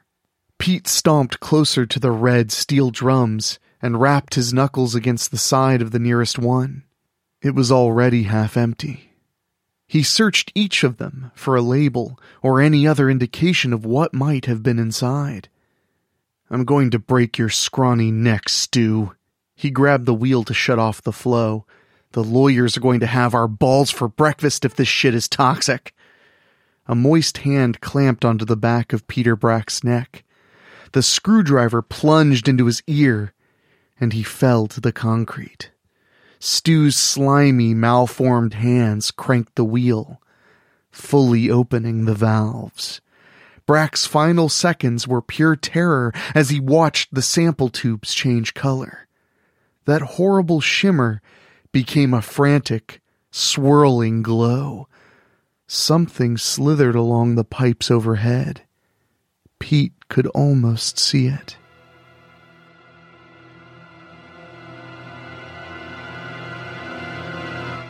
Bryce sipped his water and watched the park staff meander about in their Halloween costumes. Attendants at the Pumpkin King tossed handfuls of sweets at the line to keep everyone calm. Bryce missed trick-or-treating. High school parties were fun, but they lacked the same spirit of the more childish pastime. He was a year from adulthood. Halloween couldn't offer anything as scary as that. A group of parents cornered a staffer in a witch costume and began berating the poor girl. Bryce couldn't hear what they were saying as they furiously waved their hands at the crying children behind them. A hand on his shoulder made him jump, and he spun around on the bench to see Rebecca Engel standing there, smiling down at him. Her black one-piece was festooned with sparkling pumpkins, and he tried to pry his eyes back to her face. "Hi, Becca," he said with all the coolness he could muster. "Been here long?" He didn't know why he'd asked. Her hair was dry and they'd agreed to meet at the concession stand, so the answer was obvious. Bryce forced a smile and hoped it covered up his folly.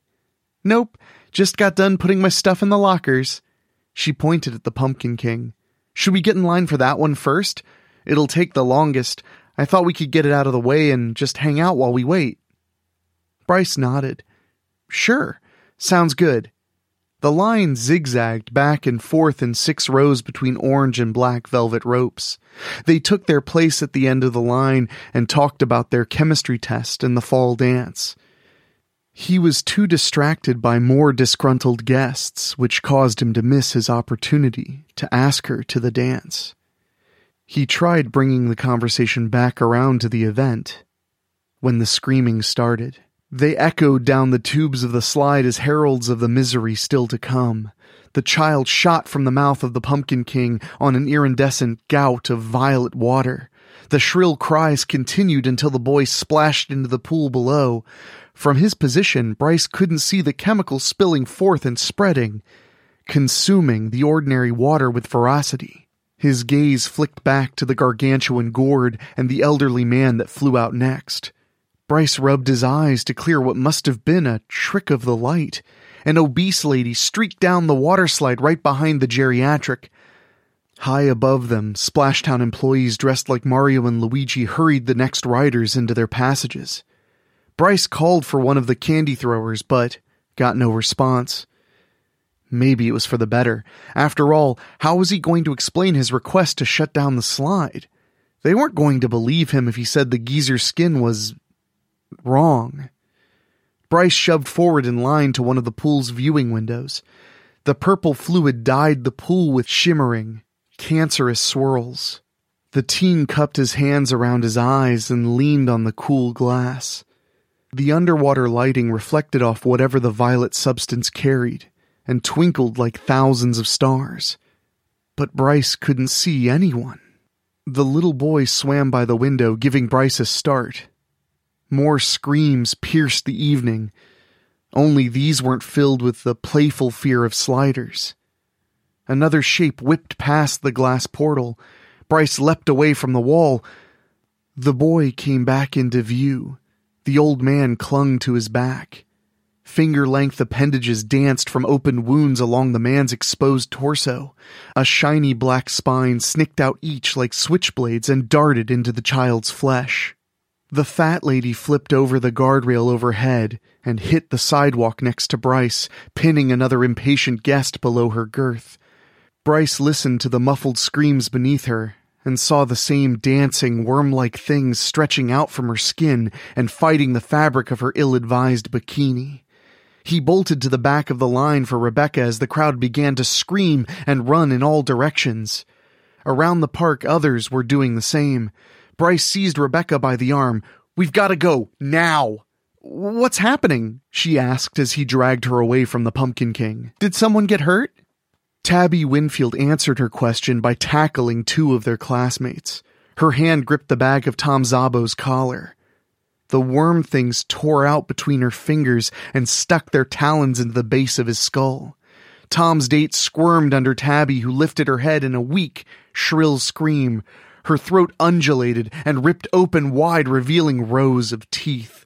The new mouth clamped onto the trapped girl's skull with a crunch. "What the hell?" Becca whimpered. She stumbled as Bryce pulled her along. More park-goers were being attacked by the mutants. Their new digits twisted away from their bodies in search of prey.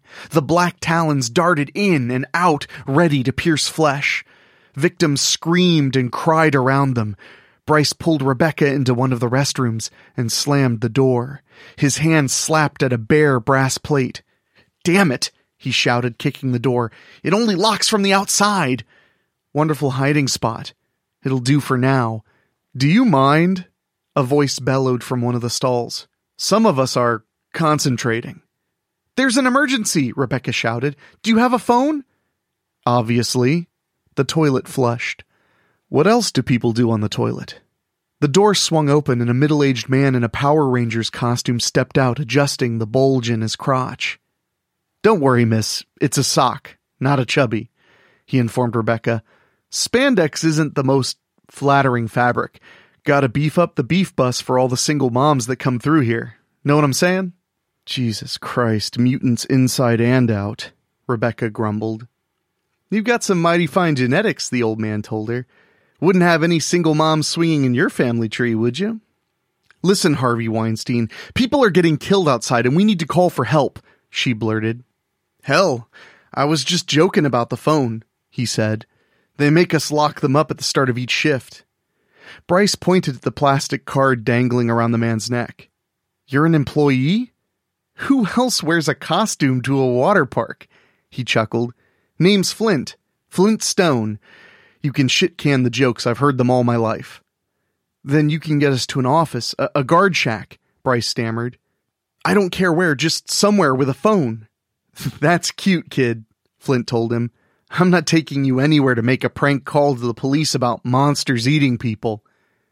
"Can't you hear the screams?" Rebecca questioned. "People are always screaming. It's an amusement park. Factor in bored staffers in spooky costumes and they'll do it more so. Frankly, miss, it sounds like a Tuesday." The door exploded inward, shattering from the force of the blow before the hinges could swing it open safely. A man rolled across the tile and came to a stop on all fours.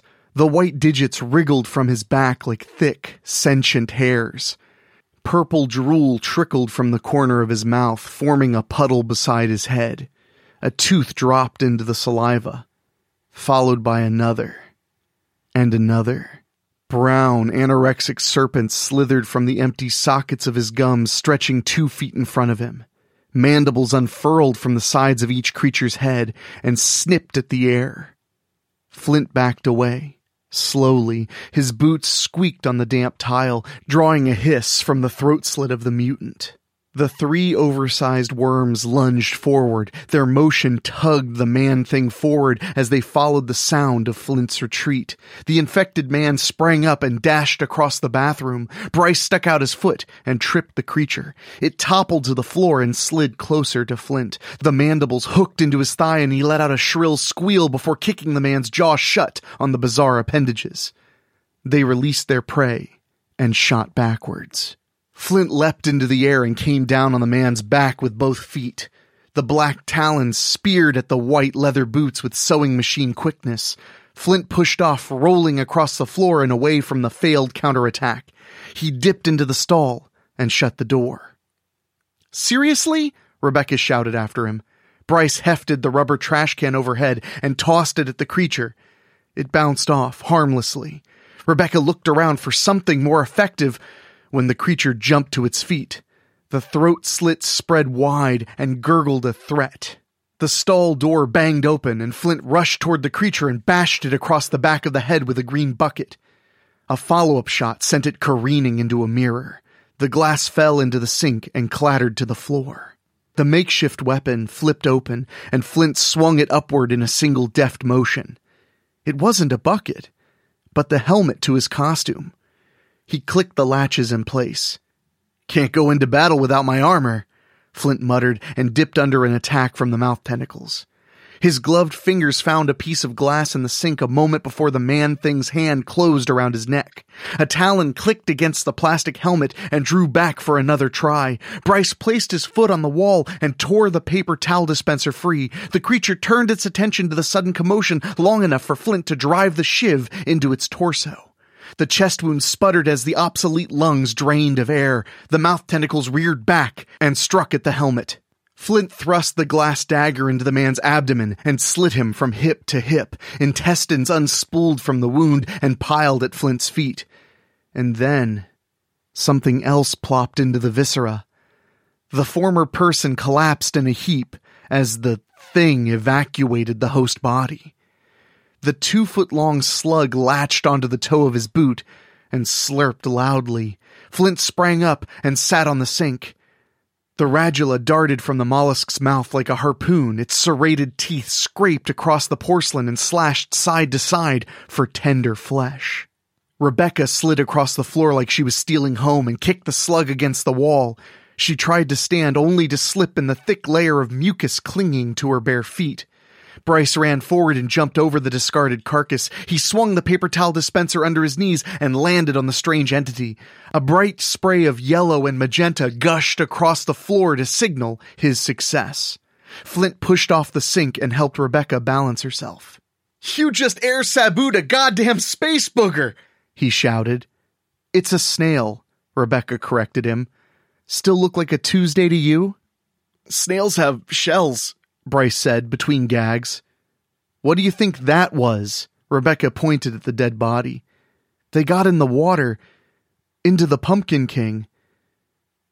Where are their shells now?" Flint shifted his visored gaze between the teens. "I don't follow. How'd a bunch of those things go unnoticed? Maybe whatever that purple shit was made them grow faster." Bryce threw his hands into the air. "What's it matter? It drooled purple too." Rebecca shook her head. "These things might be able to infect others by attacking them. We can't let them out of Splashtown." "Snails move slow," Flint said. "Like goddamn hobbits trekking to Mordor slow. We've got time. If you've got a plan, that is." "Salt," Bryce suggested. "We'd need a lot of it, not to mention a way to disperse it." "Check and check." Flint put a hand on each of their shoulders. "You can't see it behind this totally bitchin' and officially licensed replica helmet, but I'm smiling bigger than shit right now." Rebecca turned to the door. "Well then, let's yabba dabba do this." Flint groaned. "You just had to fucking say it, didn't you?" "This is not a plan," Bryce shouted. Creatures hissed and shrieked in hot pursuit of the six-wheeled ATV, designed for utility, not recreation. The vehicle was barely keeping its lead under the weight of its cargo. If there's one thing Texans don't fear, it's a high-cholesterol diet. Pretzels, fries, burgers, homemade chips, popcorn, tater rounds, fresh roasted peanuts, nachos, and onion rings were available at each of the 18 concession stands, which is precisely why Splashtown bought salt in 50-pound sacks. "It's working like a plan," Flint yelled back. One of the mutants lunged onto the purely cosmetic brush guard of the ATV. The mouthworms snapped at Flint's face. He seized one of them and jerked down, bouncing the creature's face off the hood and sending it back to the cobblestone path where the tires rolled over it. "What exactly do you do here?" "Supposed to be helping on the Pumpkin King. Good thing I ate Pizza Heroes last night. If I hadn't had the shits, the lines would have been moving faster, and you'd be a hobo murder slug's new tenement. Thank you for your poor dietary choices. Hopefully your girlfriend's in position." "She's not my girlfriend," Bryce corrected him.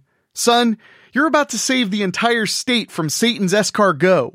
Flint punched him in the arm. Soon as we kill these jizz-drooling sons of bitches, she'll be all over you like imitation cheese sauce on a corn chip. You should consider writing poetry. Roses are red, violets are blue, I get carpal tunnel thinking of you. Flint laughed. There's one for you to use when you ask her to make it official later. Rebecca waved at them from a tower high above the path. Flint bleeped the horn 3 times to signal her to go. She stepped out of the tower and rode the zipline across the way to the platform over Tsunami Falls. She grabbed the bullhorn from the hook next to the lifeguard station and squeezed the trigger. Hey, over here! Her voice bellowed across the park. Come and get me! Several mutants clambered through the pool below and slipped about in a vain attempt to scale the curly slides leading up to her. She smiled down at them. Her plan was working. Complex alien biology aside, they were still powered by primitive ganglia clusters. She needed as many of the stupid mutants coming after her as possible. She pressed the button on the bullhorn to set off a siren. You space snail dickheads hear that? She called out. That's the dinner bell. What are you waiting for? Apparently, just that very thing.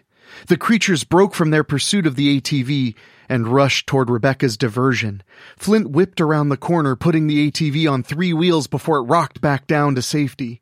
A wall of mutants converged on their path. Some more changed than others. Mouth tentacles flailed in anticipation of the fight.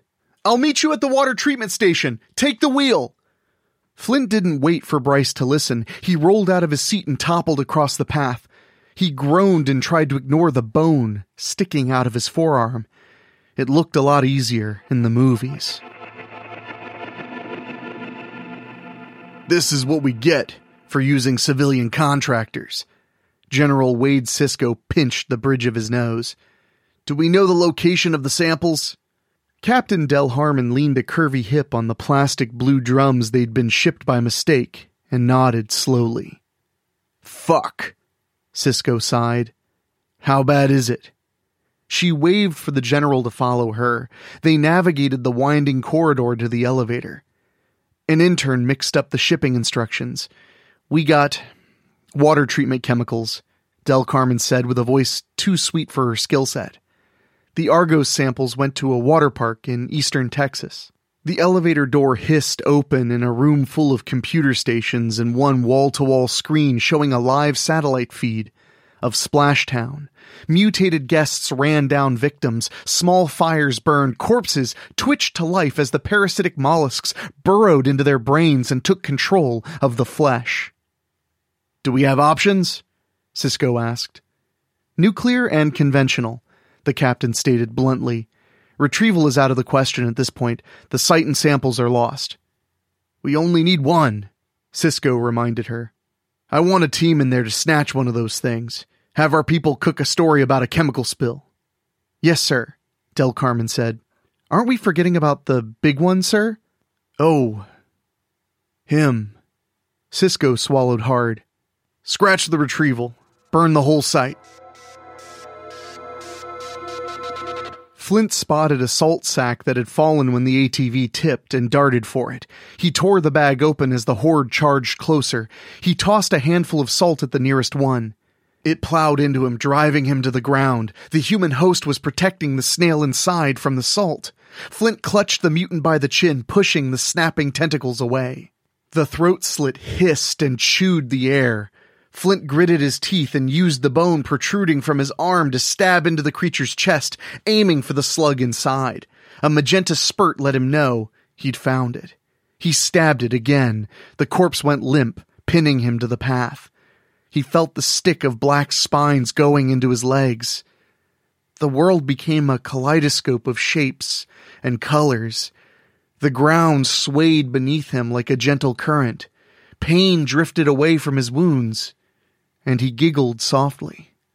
Sons of bitches brought the good stuff to the party, Flint said quietly. You guys are swell. A small mutant with auburn pigtails tore Flint's arm off at the elbow and shoved the nub to her throat slit. This is better than Ozfest, Flint snorted. Just swell.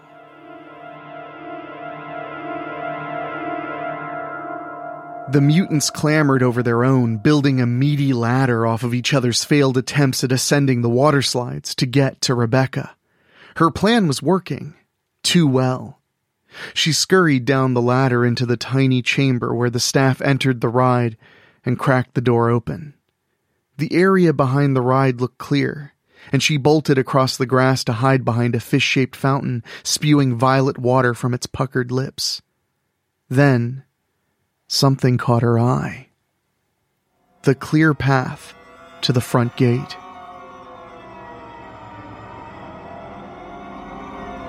Bryce aimed the ATV at the roll-up door and floored the accelerator.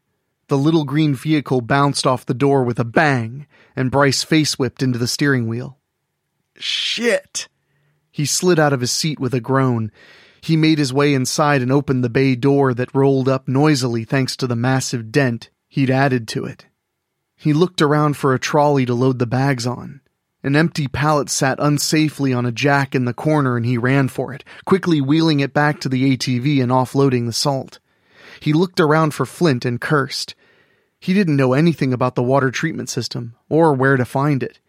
He scanned the large room and spotted a yellow sign shaped like an arrow in black letters. Water treatment. Bryce ran toward it, tugging the pallet jack behind him. He told himself he'd be able to figure it all out, and then the monsters would die. Texas would be saved, and Rebecca would throw herself into his arms. It was all going to work out perfectly. Rebecca crept through the shadow of the nearest concession stand. 50 yards of mutant-free grass were all that separated her from a safe getaway. Something moved in the corner of her eye. A thin black post pushed up from the ground. You've gotta be fucking kidding me. She shot from her hiding place as the sprinklers kicked on. She zigzagged between them back onto the walkway. Her legs burned with effort. Rocks cut into her bare feet. She couldn't stop running. A body twitched along the path and sat upright. Rebecca kept running, cutting away from the thing's desperate lunge to seize her legs. She hurdled the turnstile. Her ankle twisted on the landing and she fell on her face. She groaned and wiped the blood away from her lip. She gazed down at the crimson smear along the back of her hand. Her eyes shifted to the purple-tinged water droplet rolling down her arm. She sniffled and shook her head. It's just a drop. She stood up. It takes more than a drop. Rebecca started running again. The old war highway was only a mile away. She could find a ride away from the nightmare there. She would be home by dawn. Bryce's feet shuffled in the thick trail of slime. The jack bumped him from behind, pushing him into a vertical water pipe. A deep, moist laughter resonated from the shadows. Glowing orbs angled toward him in the darkness, and the thing slithered forward. People in maintenance coveralls lined the monstrous snail's undulating body, held tight to its flesh by hardened strands of mucus. Their flesh writhed with hundreds of the white tube worms, flicking their talons in and out. Bryce lunged for a sack and tore it open, pouring a line of salt between him and the SUV-sized hell snail. Get back, you ugly fuck, he warned. Or what? It said in a sticky hiss. Will you assault me? The snail attempted to laugh again. This shit keeps getting weirder. Bryce scooped a handful of salt and cocked his arm back. Last warning. I fear not, morsel. The behemoth slithered forward, inching closer to the saline barrier. You fight. Tasty meat in a fighter. The monstrous mollusk speared its radula over the line and pierced Bryce's shoulder. The teen screamed and collapsed onto the pallet. Tasty meat, indeed. Bryce clutched the wound, watching his own blood spurt between his fingers. He remembered enough from biology class to know the brachial artery was severed. He was a goner. You want to taste a fighter? Bryce rolled over and pressed his gory hands into the salt. Let me just season your meal first. The snail overlord stretched its head across the line, letting the tip of the radula wrap around Bryce's ankle. It tugged the teen closer. He rolled and punched the organ. The snail whipped back its head, slinging the radula side to side. Violet drool splattered Bryce as it roared angrily. "Your mother fucks garden gnomes." Bryce lunged forward, punching the beast in the gaps of its cadaver shell. The mucus-glazed tissue shriveled and bubbled in the wake of the boy's salted knuckles. He jumped up and struck a blow against one of the beast's googly eyes, rupturing the orb in a shower of goo. The monster headbutted him to the floor. "Valorous effort, morsel," the snail said in a pained slur. "But you have failed." They both cocked their heads at the sudden, piercing whistle coming from high above. Rebecca Engel watched the ground sail beneath her and then toppled through the muddy field. She groaned with pain as she sat down and tried to orient herself. A fiery pillar rose where Splashtown used to be. She hadn't even heard the explosion when the shockwave caught up with her and launched her far, far from the nightmare. Everything was gone. All the monsters were dead. So was Bryce. She'd wanted to tell him how much she liked him ever since they shared a moon pie at recess in the 3rd grade. But she was always too chicken. He died trying to save her and the rest of the world from the murderous mollusks.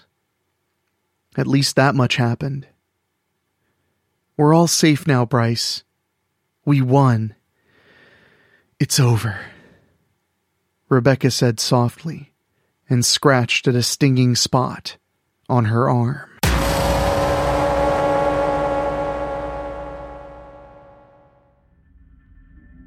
Well, not everything about Halloween is all fun and games. This next story is when Halloween gets evil. And boy, can it. You know, the tradition of Halloween is that the barrier between the living and the dead becomes permeable.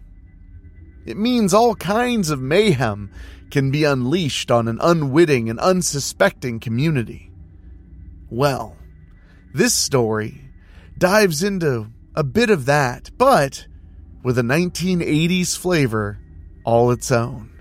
So get yourself comfortable for this story of satanic Halloween panic. We're going to be listening to it right after these quick words from our sponsors. Halloween 1986-66 by Dan Wilder. Are you sure this is going to work? I can't believe this fool. I'm fucking unemployed, dateless, 18, and working a spell more than 2,000 years old on Halloween in the dark in a graveyard. Damn. If this crap got any more cliche, I would have flown in here in a Sopwell Camel while my pals bobbed for apples and picked on a kid with obvious alopecia issues. Don't you think she'll be all hot with a big old set of boobs? How did I end up here?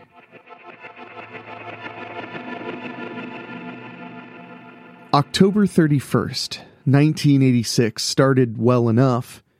Halloween fell on a Friday, which meant that in the past we would all rush home from school in the already fading daylight and either throw on a store-bought number or a homemade concoction, most likely thought up that day in one class or another and drawn in ballpoint in our well-illustrated notebooks that served as impromptu art galleries and occasionally as a method for taking notes.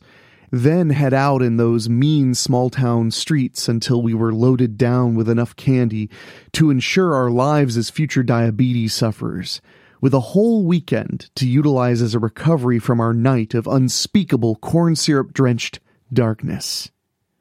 Anyway, all of that happened for 17 years, with more of our friends bailing with each passing year, and this was to be our Samhain swan song.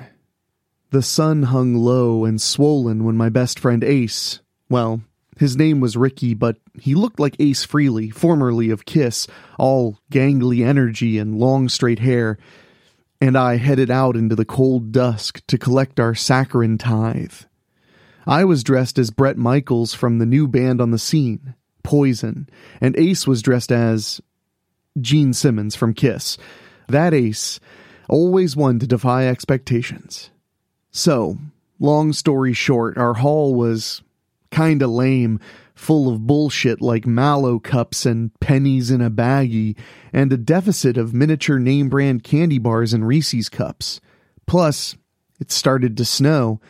Yeah, it snows here a fucking lot. And early, too. And when temps drop and quality sugar is in short supply, there was only one solace a young wanderer could seek. Woods porn? Ace queried as if reading my mind. I exhaled a long trail of visible breath into the rapidly cooling night. Woods porn.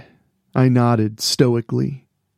Now wait, some of you city folk may not be acquainted with a rural kid's main source of sex education, namely, a porno mag stuck under a rock in a nearby forest used by any number of neighborhood horn dogs for unspeakable deeds.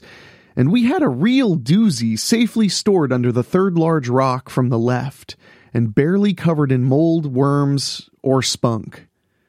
Only problem, the magazine wasn't there. But a spell book was. I flipped through that tome while Ace bitched that his titty rag was gone. Hey Ace, I think this may be even better than porn. Better than porn?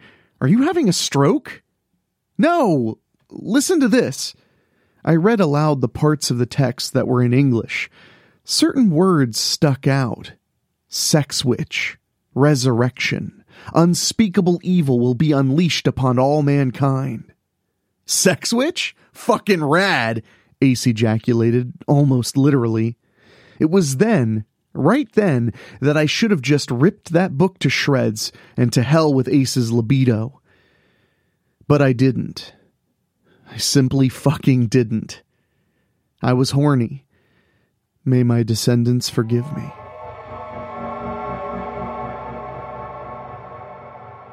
The pictures in the book indicated we'd need to be in a graveyard and acquire a few supplies.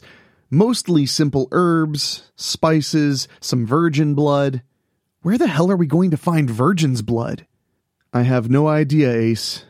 I'm pretty sure these kinds of things were probably easier to come by in the old days. Yeah, the ancients never had to deal with the liberated 80s woman, all in control with those sweet, sweet shoulder pads. Are you okay?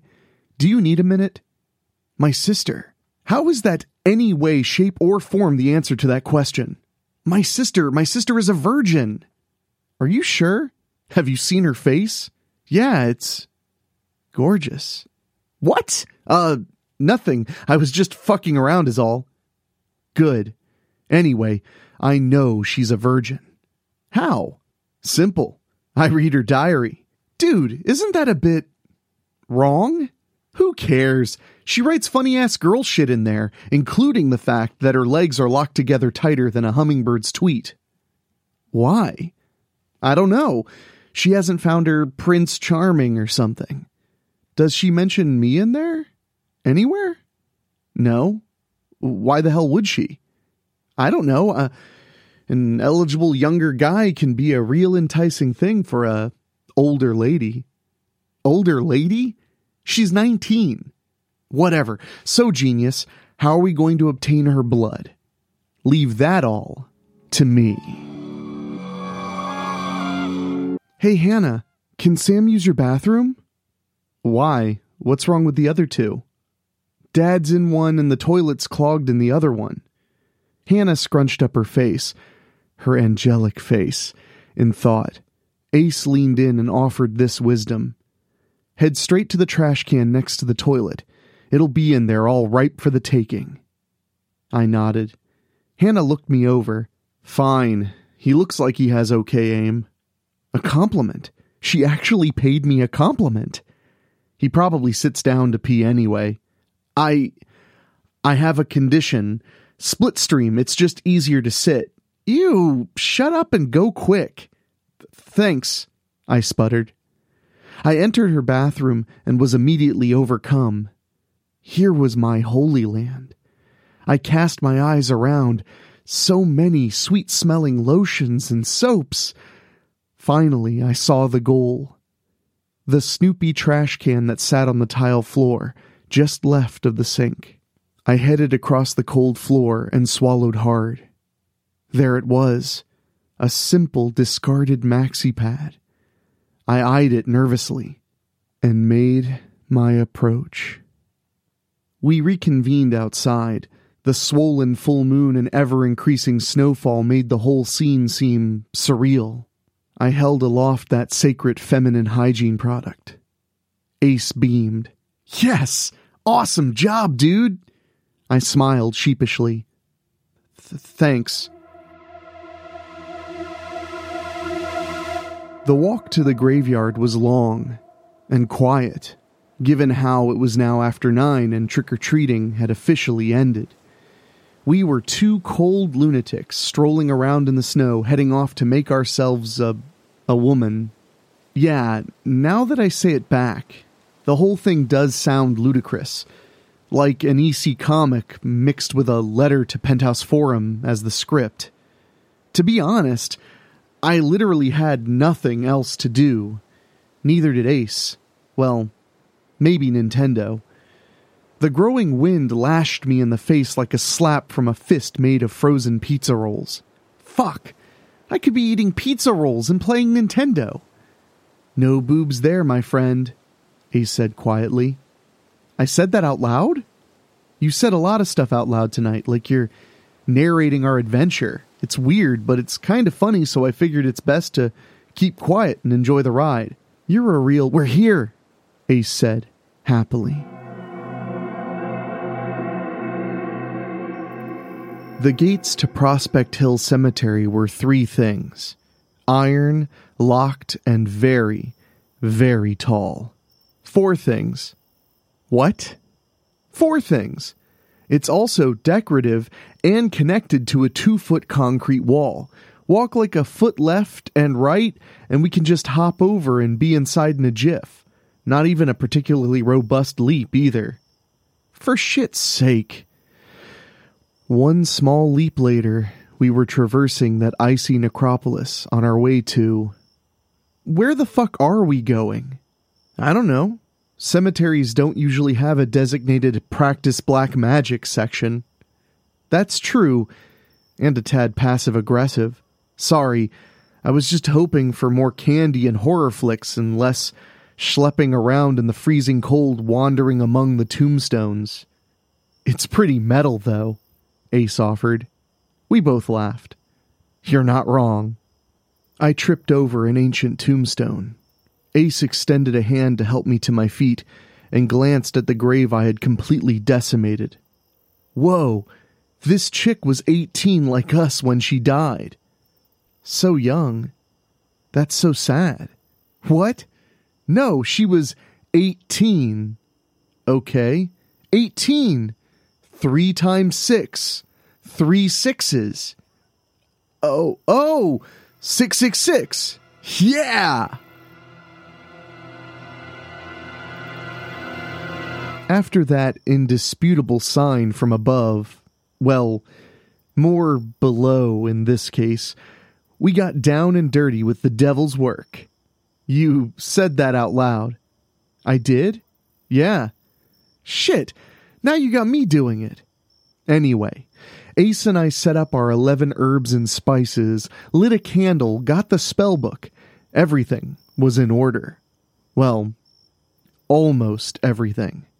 Get it, dude? You get it. She's your sister. Gross. I suppose you're right. I am. Besides, you already touched it. I sighed as I reached into my backpack and removed the maxi pad. I held it in my trembling hands and placed it on the makeshift altar, wiping my hands and silently apologizing to Hannah, his mother, and especially Pap-Pap and Meemaw. Dear, sweet Meemaw. It took me a few seconds to register what happened next. There was an electric pop, then a slight plume of lavender smoke wafted into the air, after which a crow, like out of a Poe story. That was a raven. What's the difference? Ravens are bigger, and their tails are a different shape. How the hell do you know this? Ranger Rick. Ranger Rick? Yeah, it's one of those magazines at every doctor's office, like Highlights. Highlights, now you're talking. Timber Toes. Goofus and Gallant. Shit, that crow just snatched Hannah's maxi pad and flew off. I exhaled, dejectedly. You ready to call this one, Ace? Yeah, a shitty send-off if you ask me. Yeah. Build nest. Use thing humans had. Taste like blood. Blood bad. Body hurt. Ave Satanus.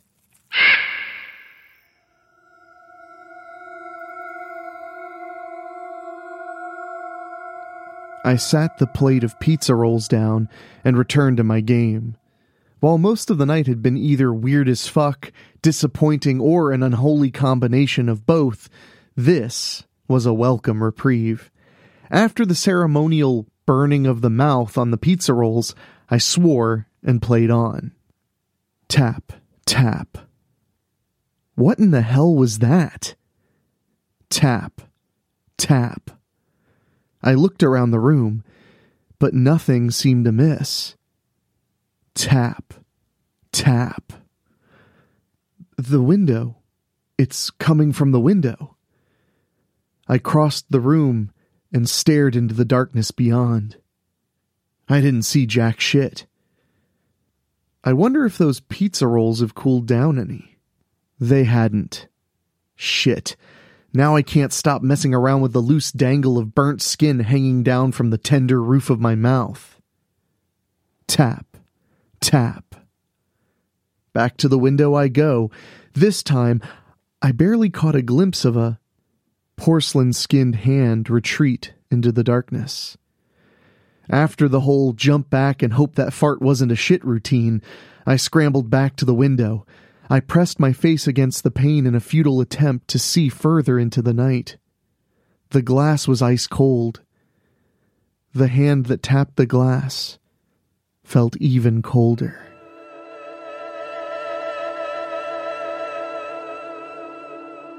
For a second, my heart stopped.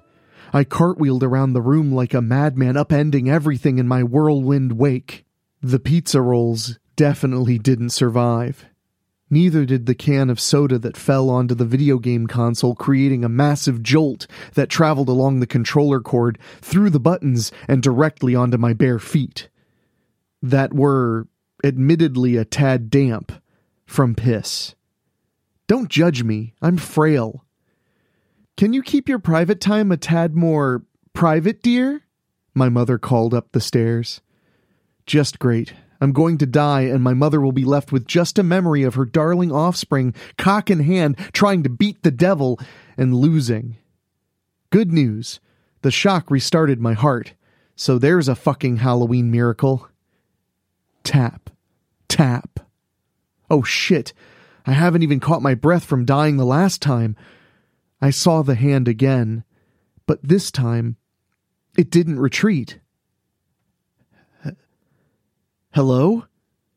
Hannah came into view, the extended hand connected to her alabaster body by an arm so delicate it could have been that of an angel itself.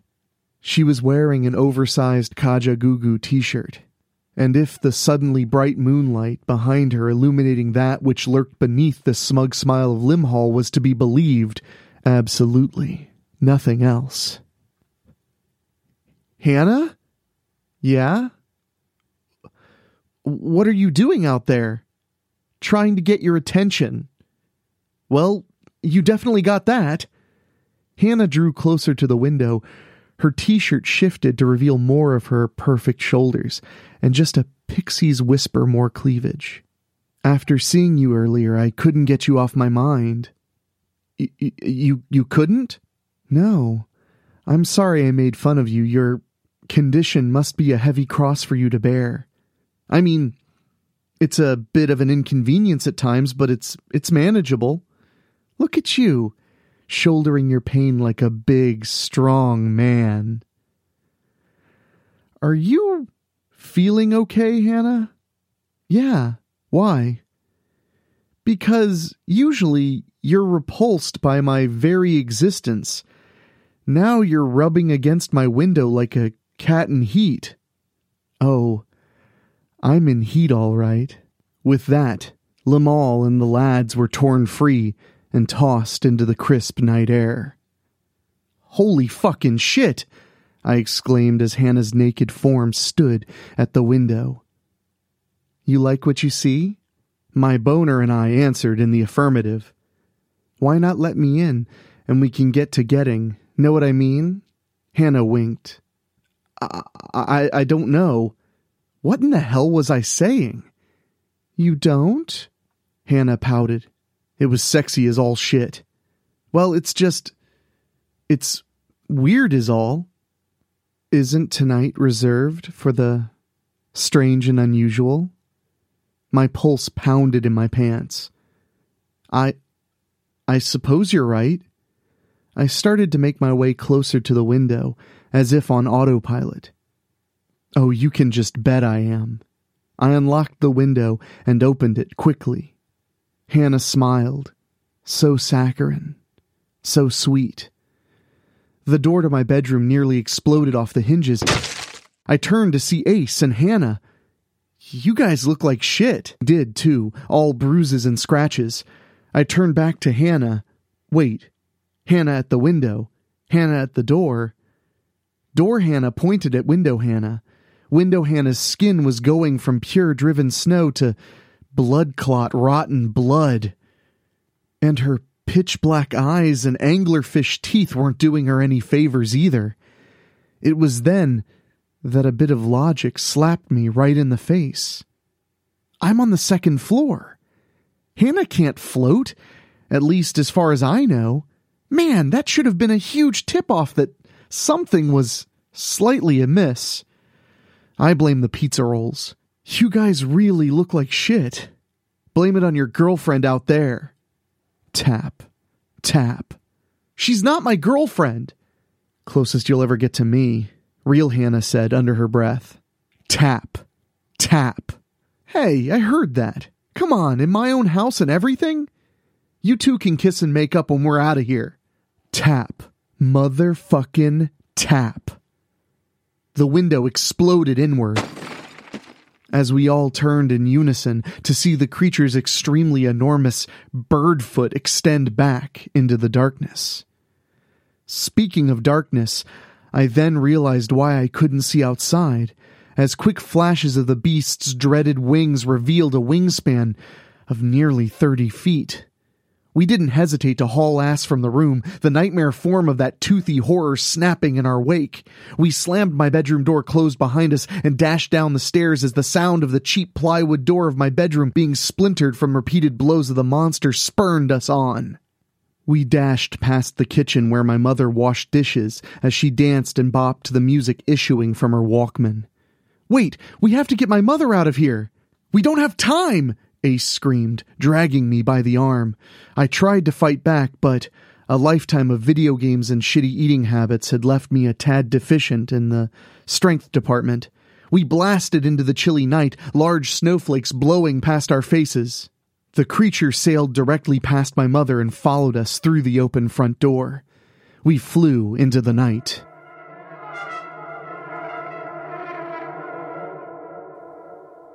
We sat in the closet, trying not to breathe. We'd snuck into a house a few blocks away, climbed into an unlocked window, and paused to collect our wits. After long moments of silence, Ace spoke. What the fuck are we going to do?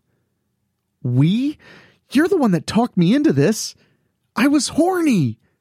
Reasonable, but still. Hey, does anyone want to discuss how you grody fool stole my maxi pad to make that thing? It was him. It was your idea, Ace. Yeah, but you took the pad. You didn't want to touch it. Neither did you, but I figured since you're all hot and horny for Hannah. Are you serious? You two are disgusting. I think you're a beautiful woman, Hannah. I had no desire to touch your... Period blood? Shut up, Ace! We both spat. Screams filled the air. What the fuck was that? More screams followed. Jesus! Hannah exhaled dejectedly. I'll go and check. You two cuddle here. Hannah gingerly snuck out of the closet. The seconds seemed like days. More screams, followed by stifled giggles. Hey, heroes, come here, Hannah whispered. We quietly exited the closet and joined Hannah in the hallway. She pointed down the stairs. We peered cautiously down the steps to see a family watching a film. A horror film where a family was being menaced by some monster porcupines on a farm. Oh shit, this flick rocks! You've seen it? Yeah, I rented it last weekend. It's like Gremlins, but with aliens. Why didn't you call me? We could have watched it together. I don't know. You had bowling or some such bullshit. You two belong together. Girls can sense that. Shut up, Hannah. Don't tell her to shut up. I don't need you to defend me from this dweeb. The family turned and locked eyes with the trespassers. Hannah? Yes, Mrs. Henderson, it's me. What are you doing upstairs in our house? I'm not going to lie. We're running for our lives from a crow that has turned into an evil version of me. Oh dear. Hannah smiled and turned towards her comrades. She believes me. Are you on the drugs? What? No drugs. Monsters. Should we call your mother? No. Ace led the march down the stairs. Enjoy your movie. We'll get her home so she can sleep it off. Ace smiled his best Cheshire cat grin. He reached into the nearest popcorn bowl and grabbed a handful of the salty snack within. Good night now. Happy Halloween, I injected. We were soon on the streets again. We walked on, aimless, directionless. In the distance came the sound of great wings flapping in the midnight sky. We are so fucked. You think so? Yeah, I mean, come on. We're just some kids in the middle of nowhere harassed by a demon. The odds are stacked against us, but come on. The assholes in this town always survive. That isn't wrong, you guys, Hannah offered. So what should we do? As if on cue, far in the distance, the bells of St. James Church of Our Holy Concubine rung out. We headed towards the church. The doors of the church were unlocked. We slinked inside, looking high and low for any means of salvation.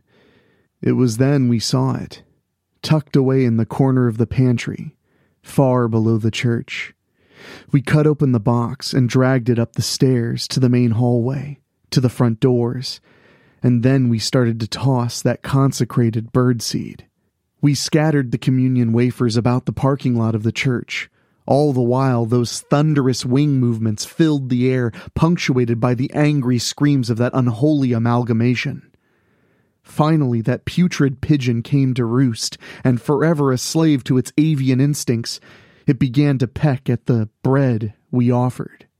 On and on it ate, so long that the sun began to rise and chase away the darkness. The illumination increased as the creature feasted on. Crow Hannah burped and looked at the sky.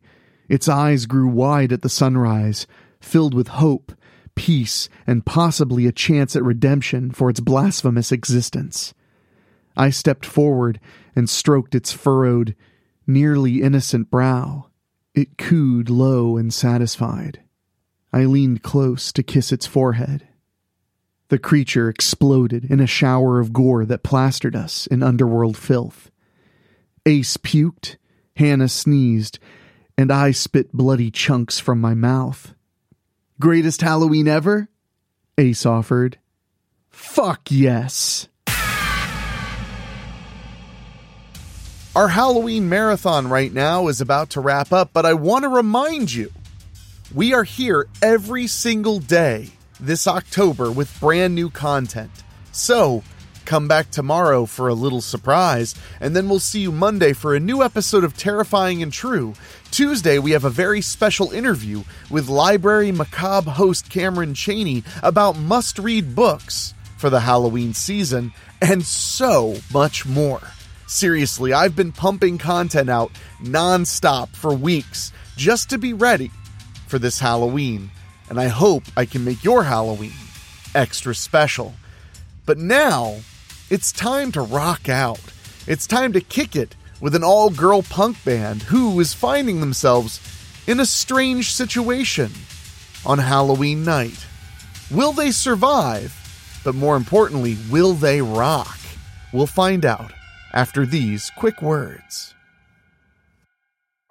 Mischief Night, The Halloween Invasion by Shane Migliavaca. Happy motherfucking Halloween. Calm down, son. Sun swore in Korean before she kicked the van's flat tire. Why should I, Jade? We're stuck in the middle of nowhere on Halloween night with a blown-out tire and a gig we're supposed to be at. Actually, 2 blown-out tires, another voice added. This caused more swearing in Korean from Sun. Jade sighed, mumbling under her breath. Good one, Allie. Allie stepped around from the other side of the van. She was a short, bleach blonde with a style that contrasted her bandmates' mall punk couture. Now what the fuck do we do? Sun leaned defeated against the van. Jade, the lead singer of the Disposable Tampons, looked up and down the long stretch of road. Nothing but fucking trees. She pulled at one of her long brown curls. Sun, think your sister Bae would come get us? Jade asked, not feeling hopeful about the answer. Sun shook her head. She's got an art class tonight. Damn. How about the town we passed? Allie interjected. They gotta have a garage or something. Jade smiled. Brilliant. We'll push the van off the road, then hoof it to that town. The 3 girls got ready to move the van when they realized something. Aren't we missing something? Sun nodded towards the van. Or someone? Sun pulled the van's sliding door open. Wedged between the seats and the band's gear was a sleeping bag with a human-like lump inside. Sun knocked on the side of the van. Up and at 'em, Rosalinda. A groan came from the sleeping bag. What? We need your help, Roz. Roz opened the sleeping bag. What's up? Sun frowned. Really? You slept through the whole nearly going off the road thing? Roz slid out of the van. We crashed? Why? Tires blew out, Allie informed her. Fuck knows how. The shitty machine strikes again. Sun kicked one of the van's tires. Don't talk about my baby like that, Jade warned her.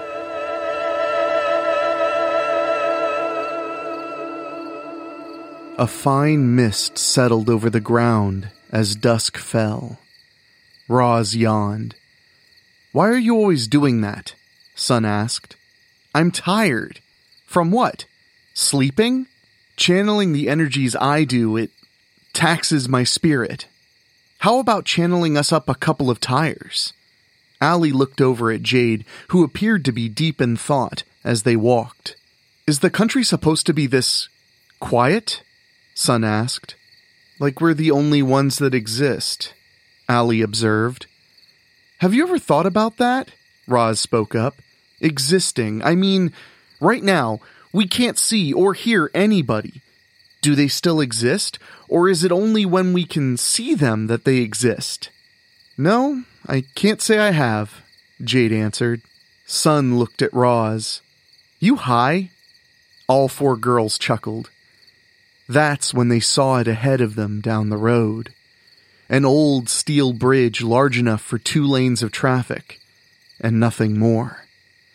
Beyond the bridge lay the town. They were a quarter of a way across the bridge when Jade noted how still the town looked.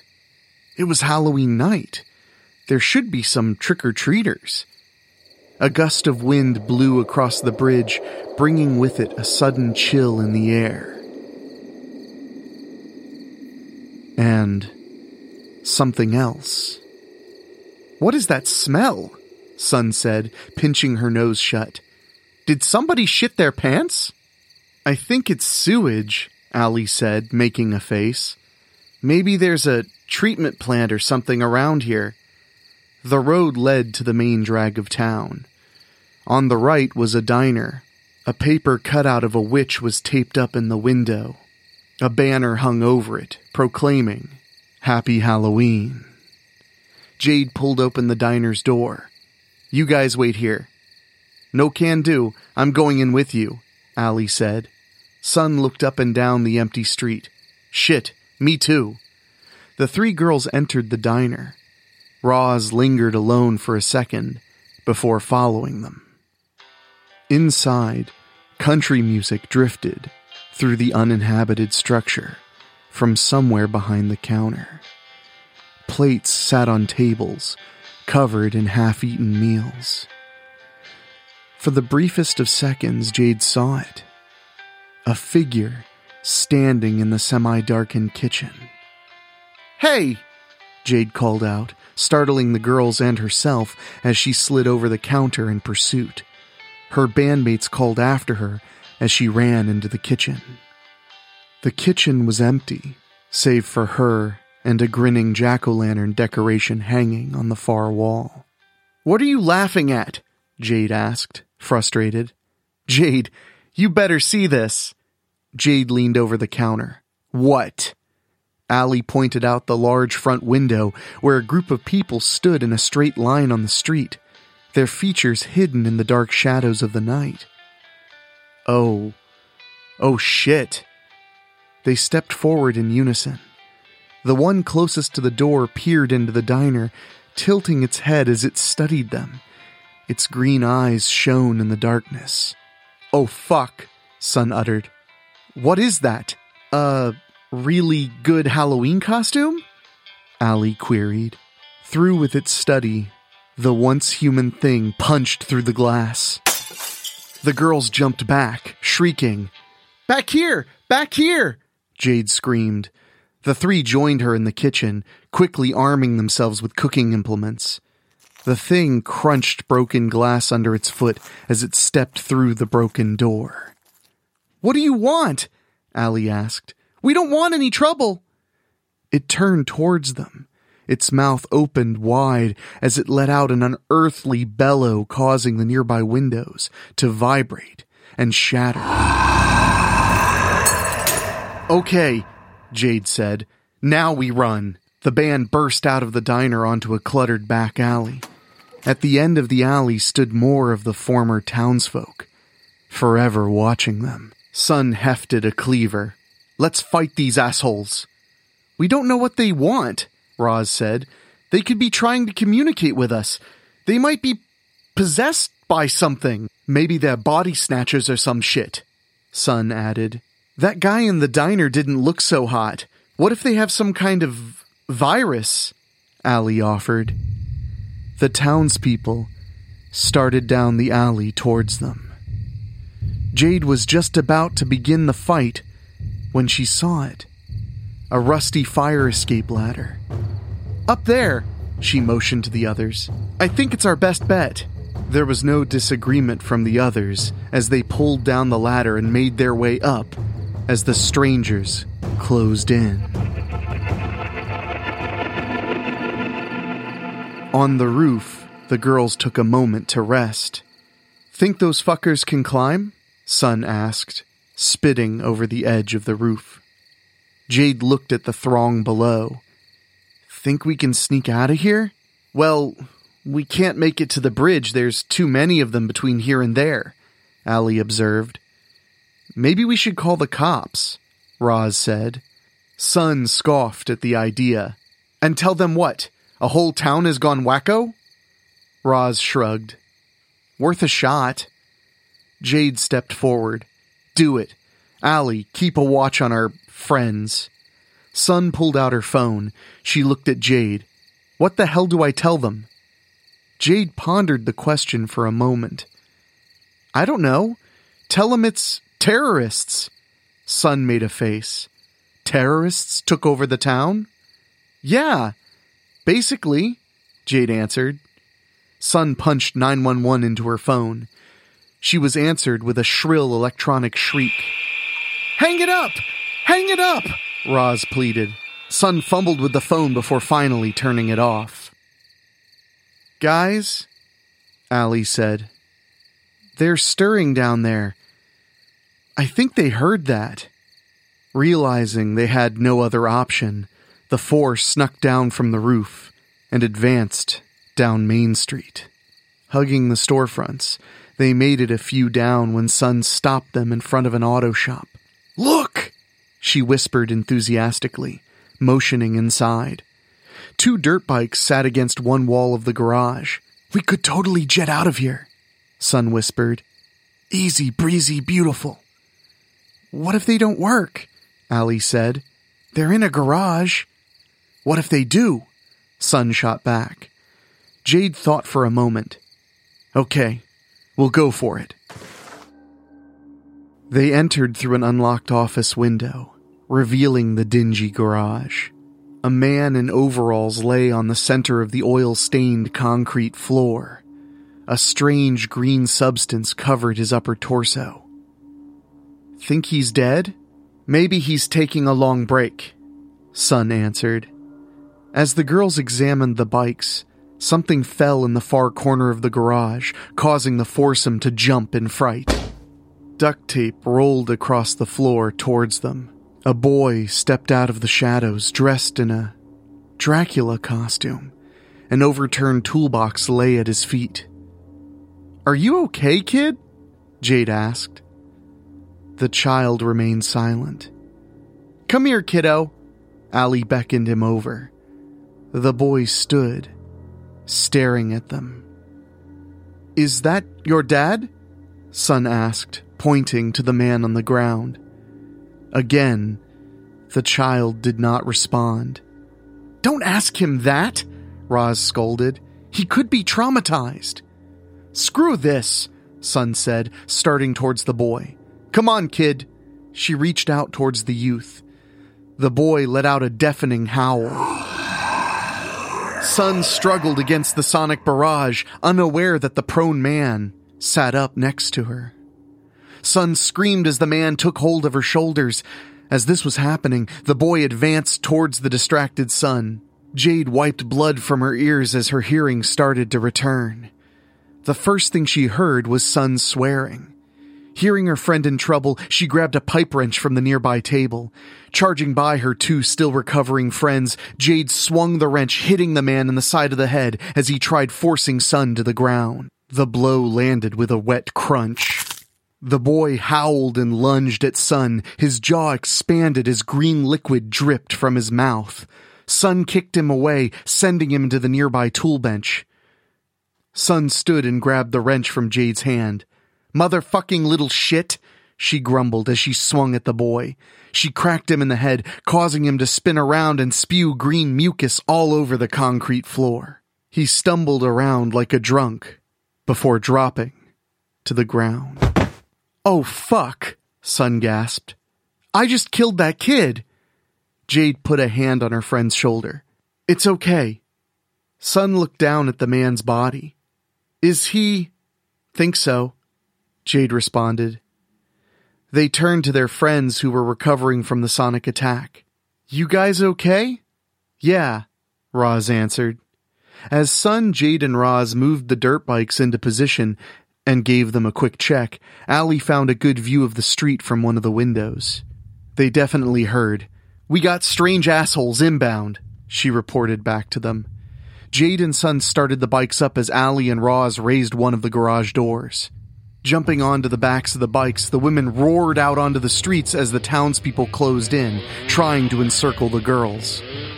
Jade kicked one as Roz belted one over the head with a frying pan she'd taken from the diner. Suddenly, more of them came from the surrounding buildings. "There's too many!" Allie roared over the bike's engine. "Follow me," Sun said, pointing to a thinned-out area of the mob. She gunned her engine, plowing through a few of the horde, while Jade followed as Sun took off down a side street. Some of the people were running after them. "They're getting better," Jade said aloud. "What?" Allie asked. "Those people, those things.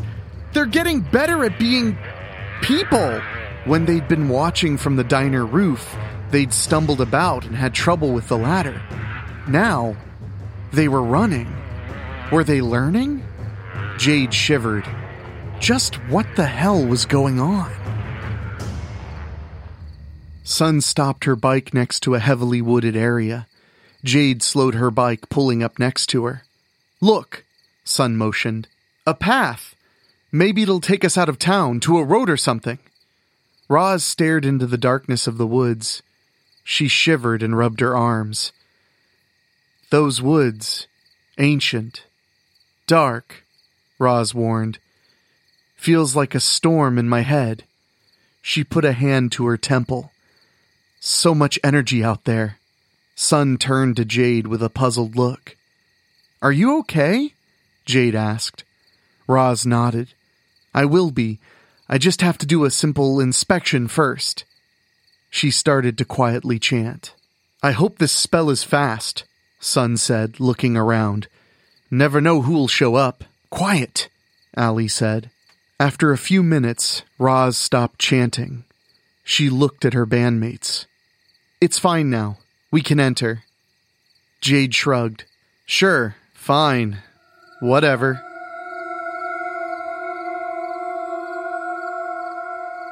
They entered the woods, leaving their rides behind. The path was too dark and uneven to use the bikes safely. As they walked, the shadowy trees loomed over them on either side. The bare branches reached out for them from the dark, like the devil's trident. The wind gusted, and that strange, rotting smell assaulted their noses again. After following the path a while, it opened up to a clearing. The cold fall air was still once more. From the other side of the clearing came a familiar sound. Is that? Jade asked. Allie listened for a moment before answering. It's Sting, she answered. Indeed it was. They crossed the clearing, heading towards the source of the melancholic singing. The trailer home came into view. Christmas lights hung from the trees surrounding the home. Sun stopped them.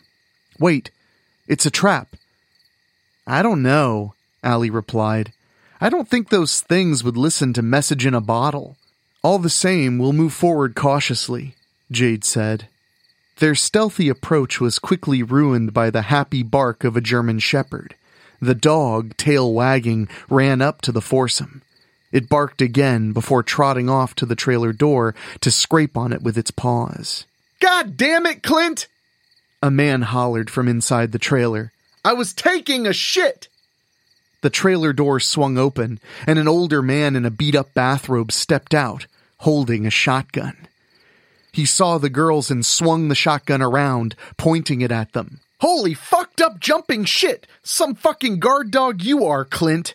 Don't shoot, mister! Jade raised her arms. The other girls followed suit. We're not monsters, Roz added. Put your hands down. The old man looked at the girls. Well, you can talk, and your faces aren't fucked up. He looked at the dog, who was licking Jade's hand. Clint likes you, so I guess you're not with them commie Martians in town. No, we're not, Sun grumbled. His eyes flicked from Sun to Jade, then Roz and Allie. Who the fuck are you? The UN? We're a band, Jade said, ignoring his comment. Our van broke down outside of town. What the fuck is going on around here? Sun blurted out.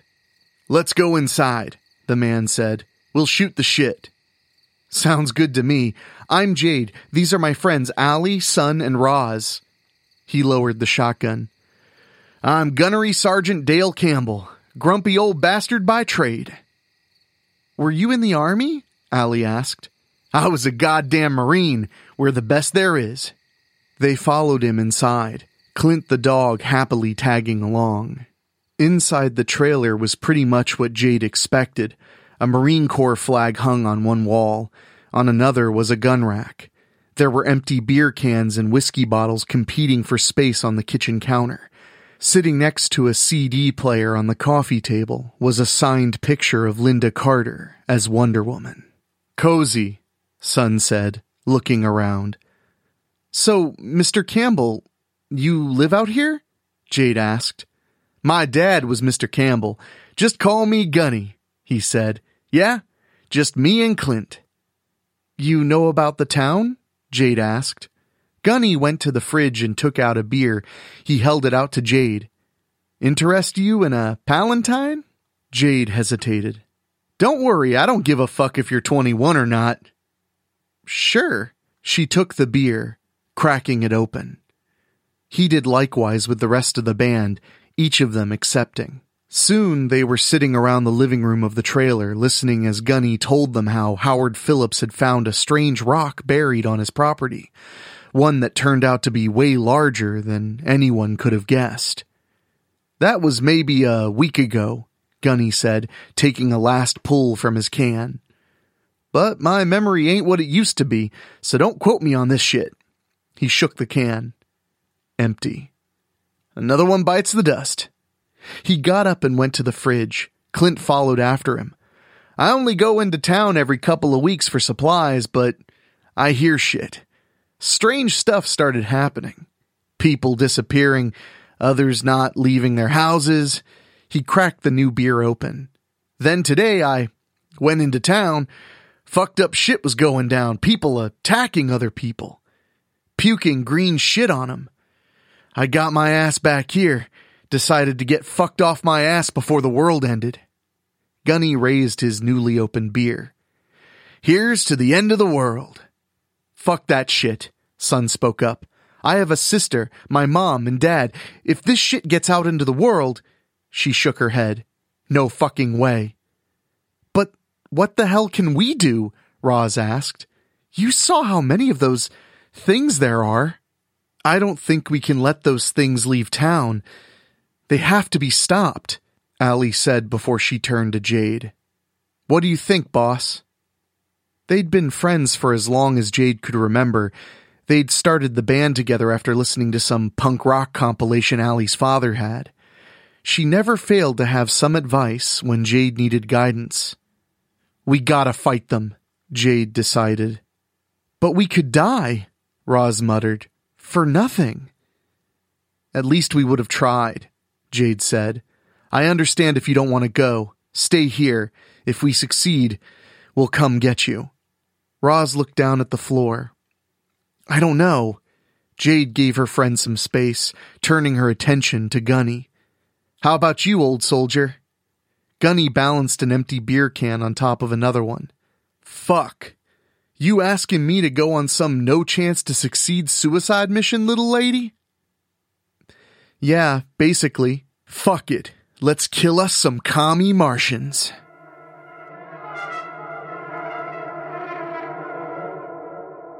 Gunny pulled on his old bomber jacket, the jacket he'd worn the night he met Margaret, his now ex-wife. For once, he was glad Margaret and his daughter Jenny lived on the other side of the country. He opened the door to the bedroom and noticed Jade pacing. "Hey kid, come here a sec." "Yeah? Got something for you." On the wall behind the bed hung a katana. Jade's eyes lit up when she saw it. "No shit. A katana? Really? For me?" Gunny frowned. He looked down at the knife in his hands and then chucked it over his shoulder. "Yep.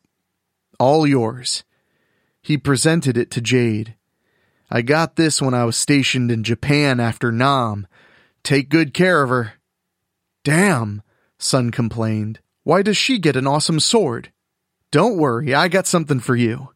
Gunny took a shotgun from the rack. He presented it to Son. "This here is an under-over shotgun." He slapped it open, loading it. "Works just like a regular shotgun, but one barrel is over the other one. She's got quite a kick." He handed the loaded shotgun to Son. "Think you can handle it?" Son looked at the gun in her hands. "Yeah." "Good." He handed her a box of shells. "Just don't shoot me." He went over to the small kitchen table where Allie and Roz were making Molotov cocktails out of whiskey bottles. He sighed. A damn waste of fine whiskey. Jade was watching them prepare, a pensive look etched on her face. Gunny stood next to her. Ready for battle? I hope so, Jade replied. Got a plan? Jade made a face. Kind of. Works for me. Gunny's truck roared down the dirt road, kicking up dirt as the Bee Gees blared from the truck's stereo. The girls held on for dear life in the back. Son hollered over the noise. I can't believe the dog gets to ride in the cab. They were headed to town. According to Gunny, the bridge was the only way in and out, save for trekking through the woods. If they could take out the bridge somehow, or block it, then they might stand a chance of stopping these things from spreading, if they hadn't already. If they could do that, Jade hoped they could lure the fuckers into a large area and finish them off with the Molotovs. That was a big if. The truck stormed out of the woods, onto a quiet street. There was no sign of those things, or another living person. Get ready! Gunny hollered. We're headed for the bridge. Who knows what we'll run into? When they hit Main Street, there was still no sign of them. Gunny brought the truck to a stop within sight of the bridge. The girls tensed up, waiting for an attack to come. There was nothing. Maybe we're too late, Allie said after a few moments of silence. Everyone piled out of the truck, each of them feeling defeated. Clint sniffed at the air, running around in a circle. So now what? Son asked, anger in her voice. As if answering her, Clint started barking frantically before running off down the street. Son of a bitch! Gunny shouted. Get back here! I've got him. Jade took off after the dog, despite everyone's protests.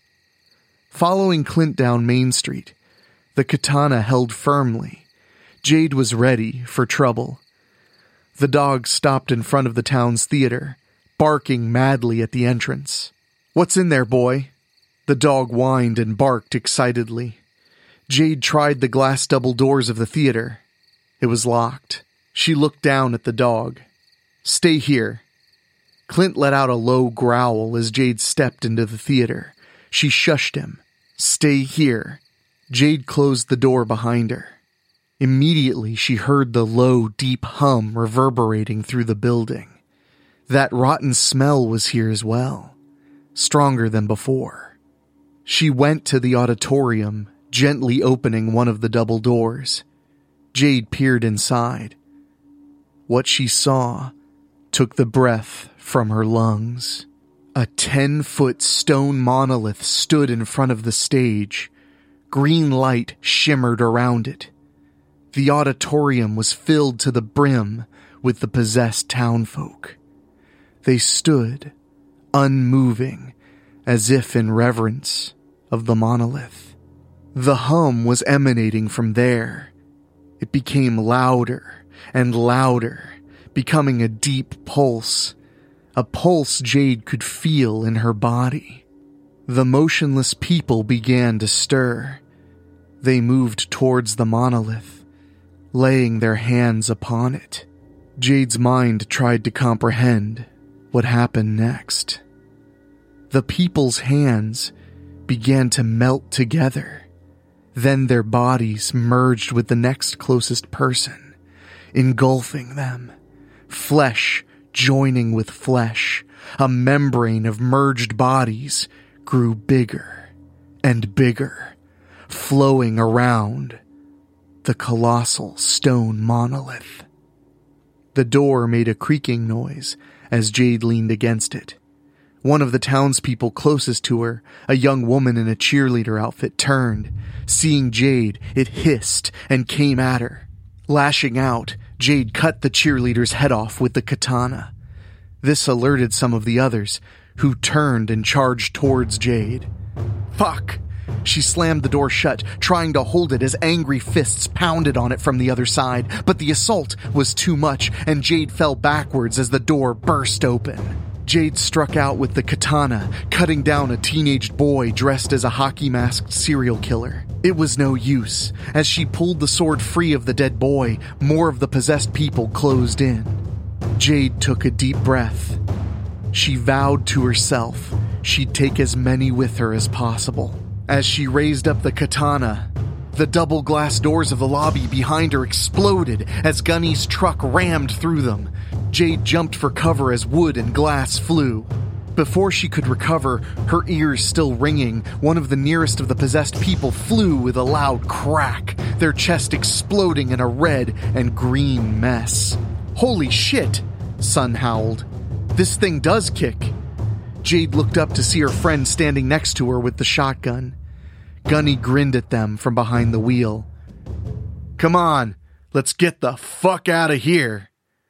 The building shook as the pulse grew louder. "Fucking A right," Jade said, scrambling into the back where Allie, Roz, and Clint waited. Gunny backed up, swerving the truck around. The pulse from the monolith could be heard even over the roar of the engine. Possessed townsfolk rushed from the theater towards the truck. "Light 'em up, girls," Gunny hollered. The girls hurled the lit Molotovs, hitting the oncoming horde and sending many of them up in flames. The ground started to rumble as the pulse grew louder. "Let's get out of here," Jade said. As Gunny peeled out, Jade told the others what she'd seen and heard in the theater.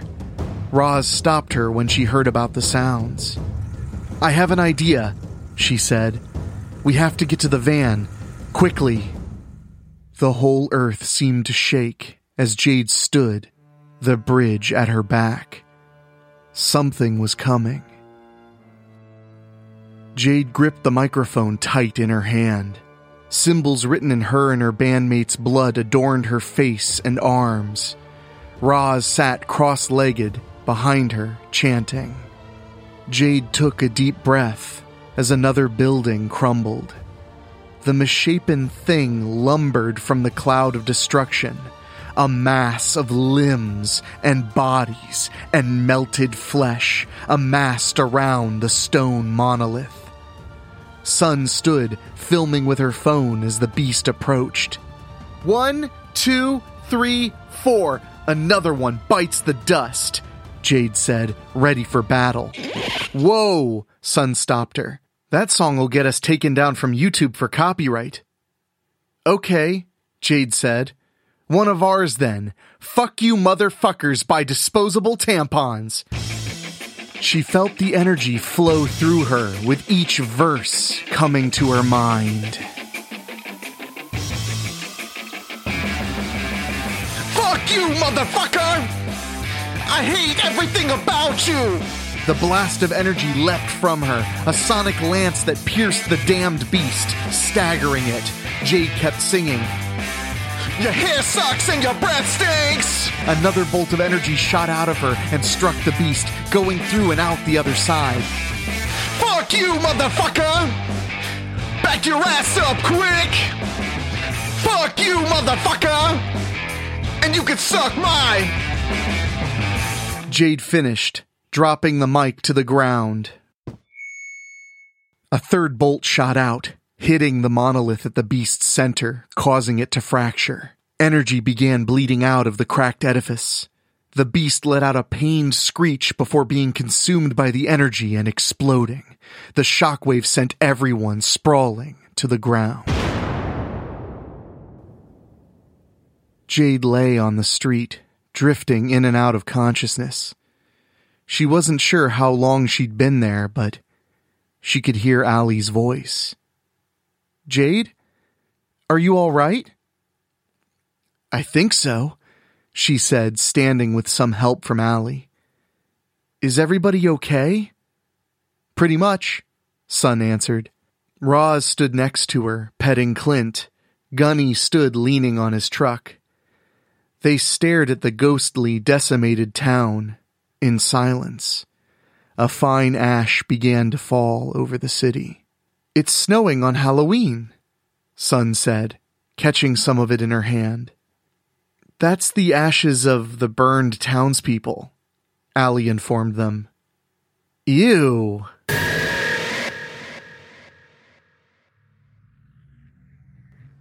All right, my friends, it's time for me to go and get back to work because we have 31 episodes of Weekly Spooky to publish, and we're just getting started.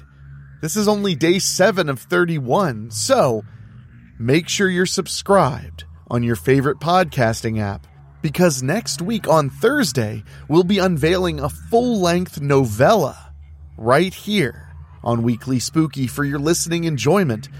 But now, I gotta get back to work, and so do you, maybe. Who knows? I'm not your boss. But I want to say a huge thank you to our Patreon backers who have helped keep this show going and going for nearly 4 years. And especially big thank you to our Patreon podcast boosters, folks who pay just a little bit more to hear their names on the show. And they are Johnny Nix, Bobbletopia.com, Megan Hua, Julia Kirsch, Brent McCullough, Steve King, Karen Wiemet, and Craig Cohen. Thank you all so much. And if you want to join them, just go to weeklyspooky.com, click on Patreon, and sign up today. I promise you, I'll make it worth your while. But now, for myself, for our executive producers Rob Fields and Joshua Butler, our producer Dan Wilder, and our composer Ray Mattis, I will talk at you sooner than you think.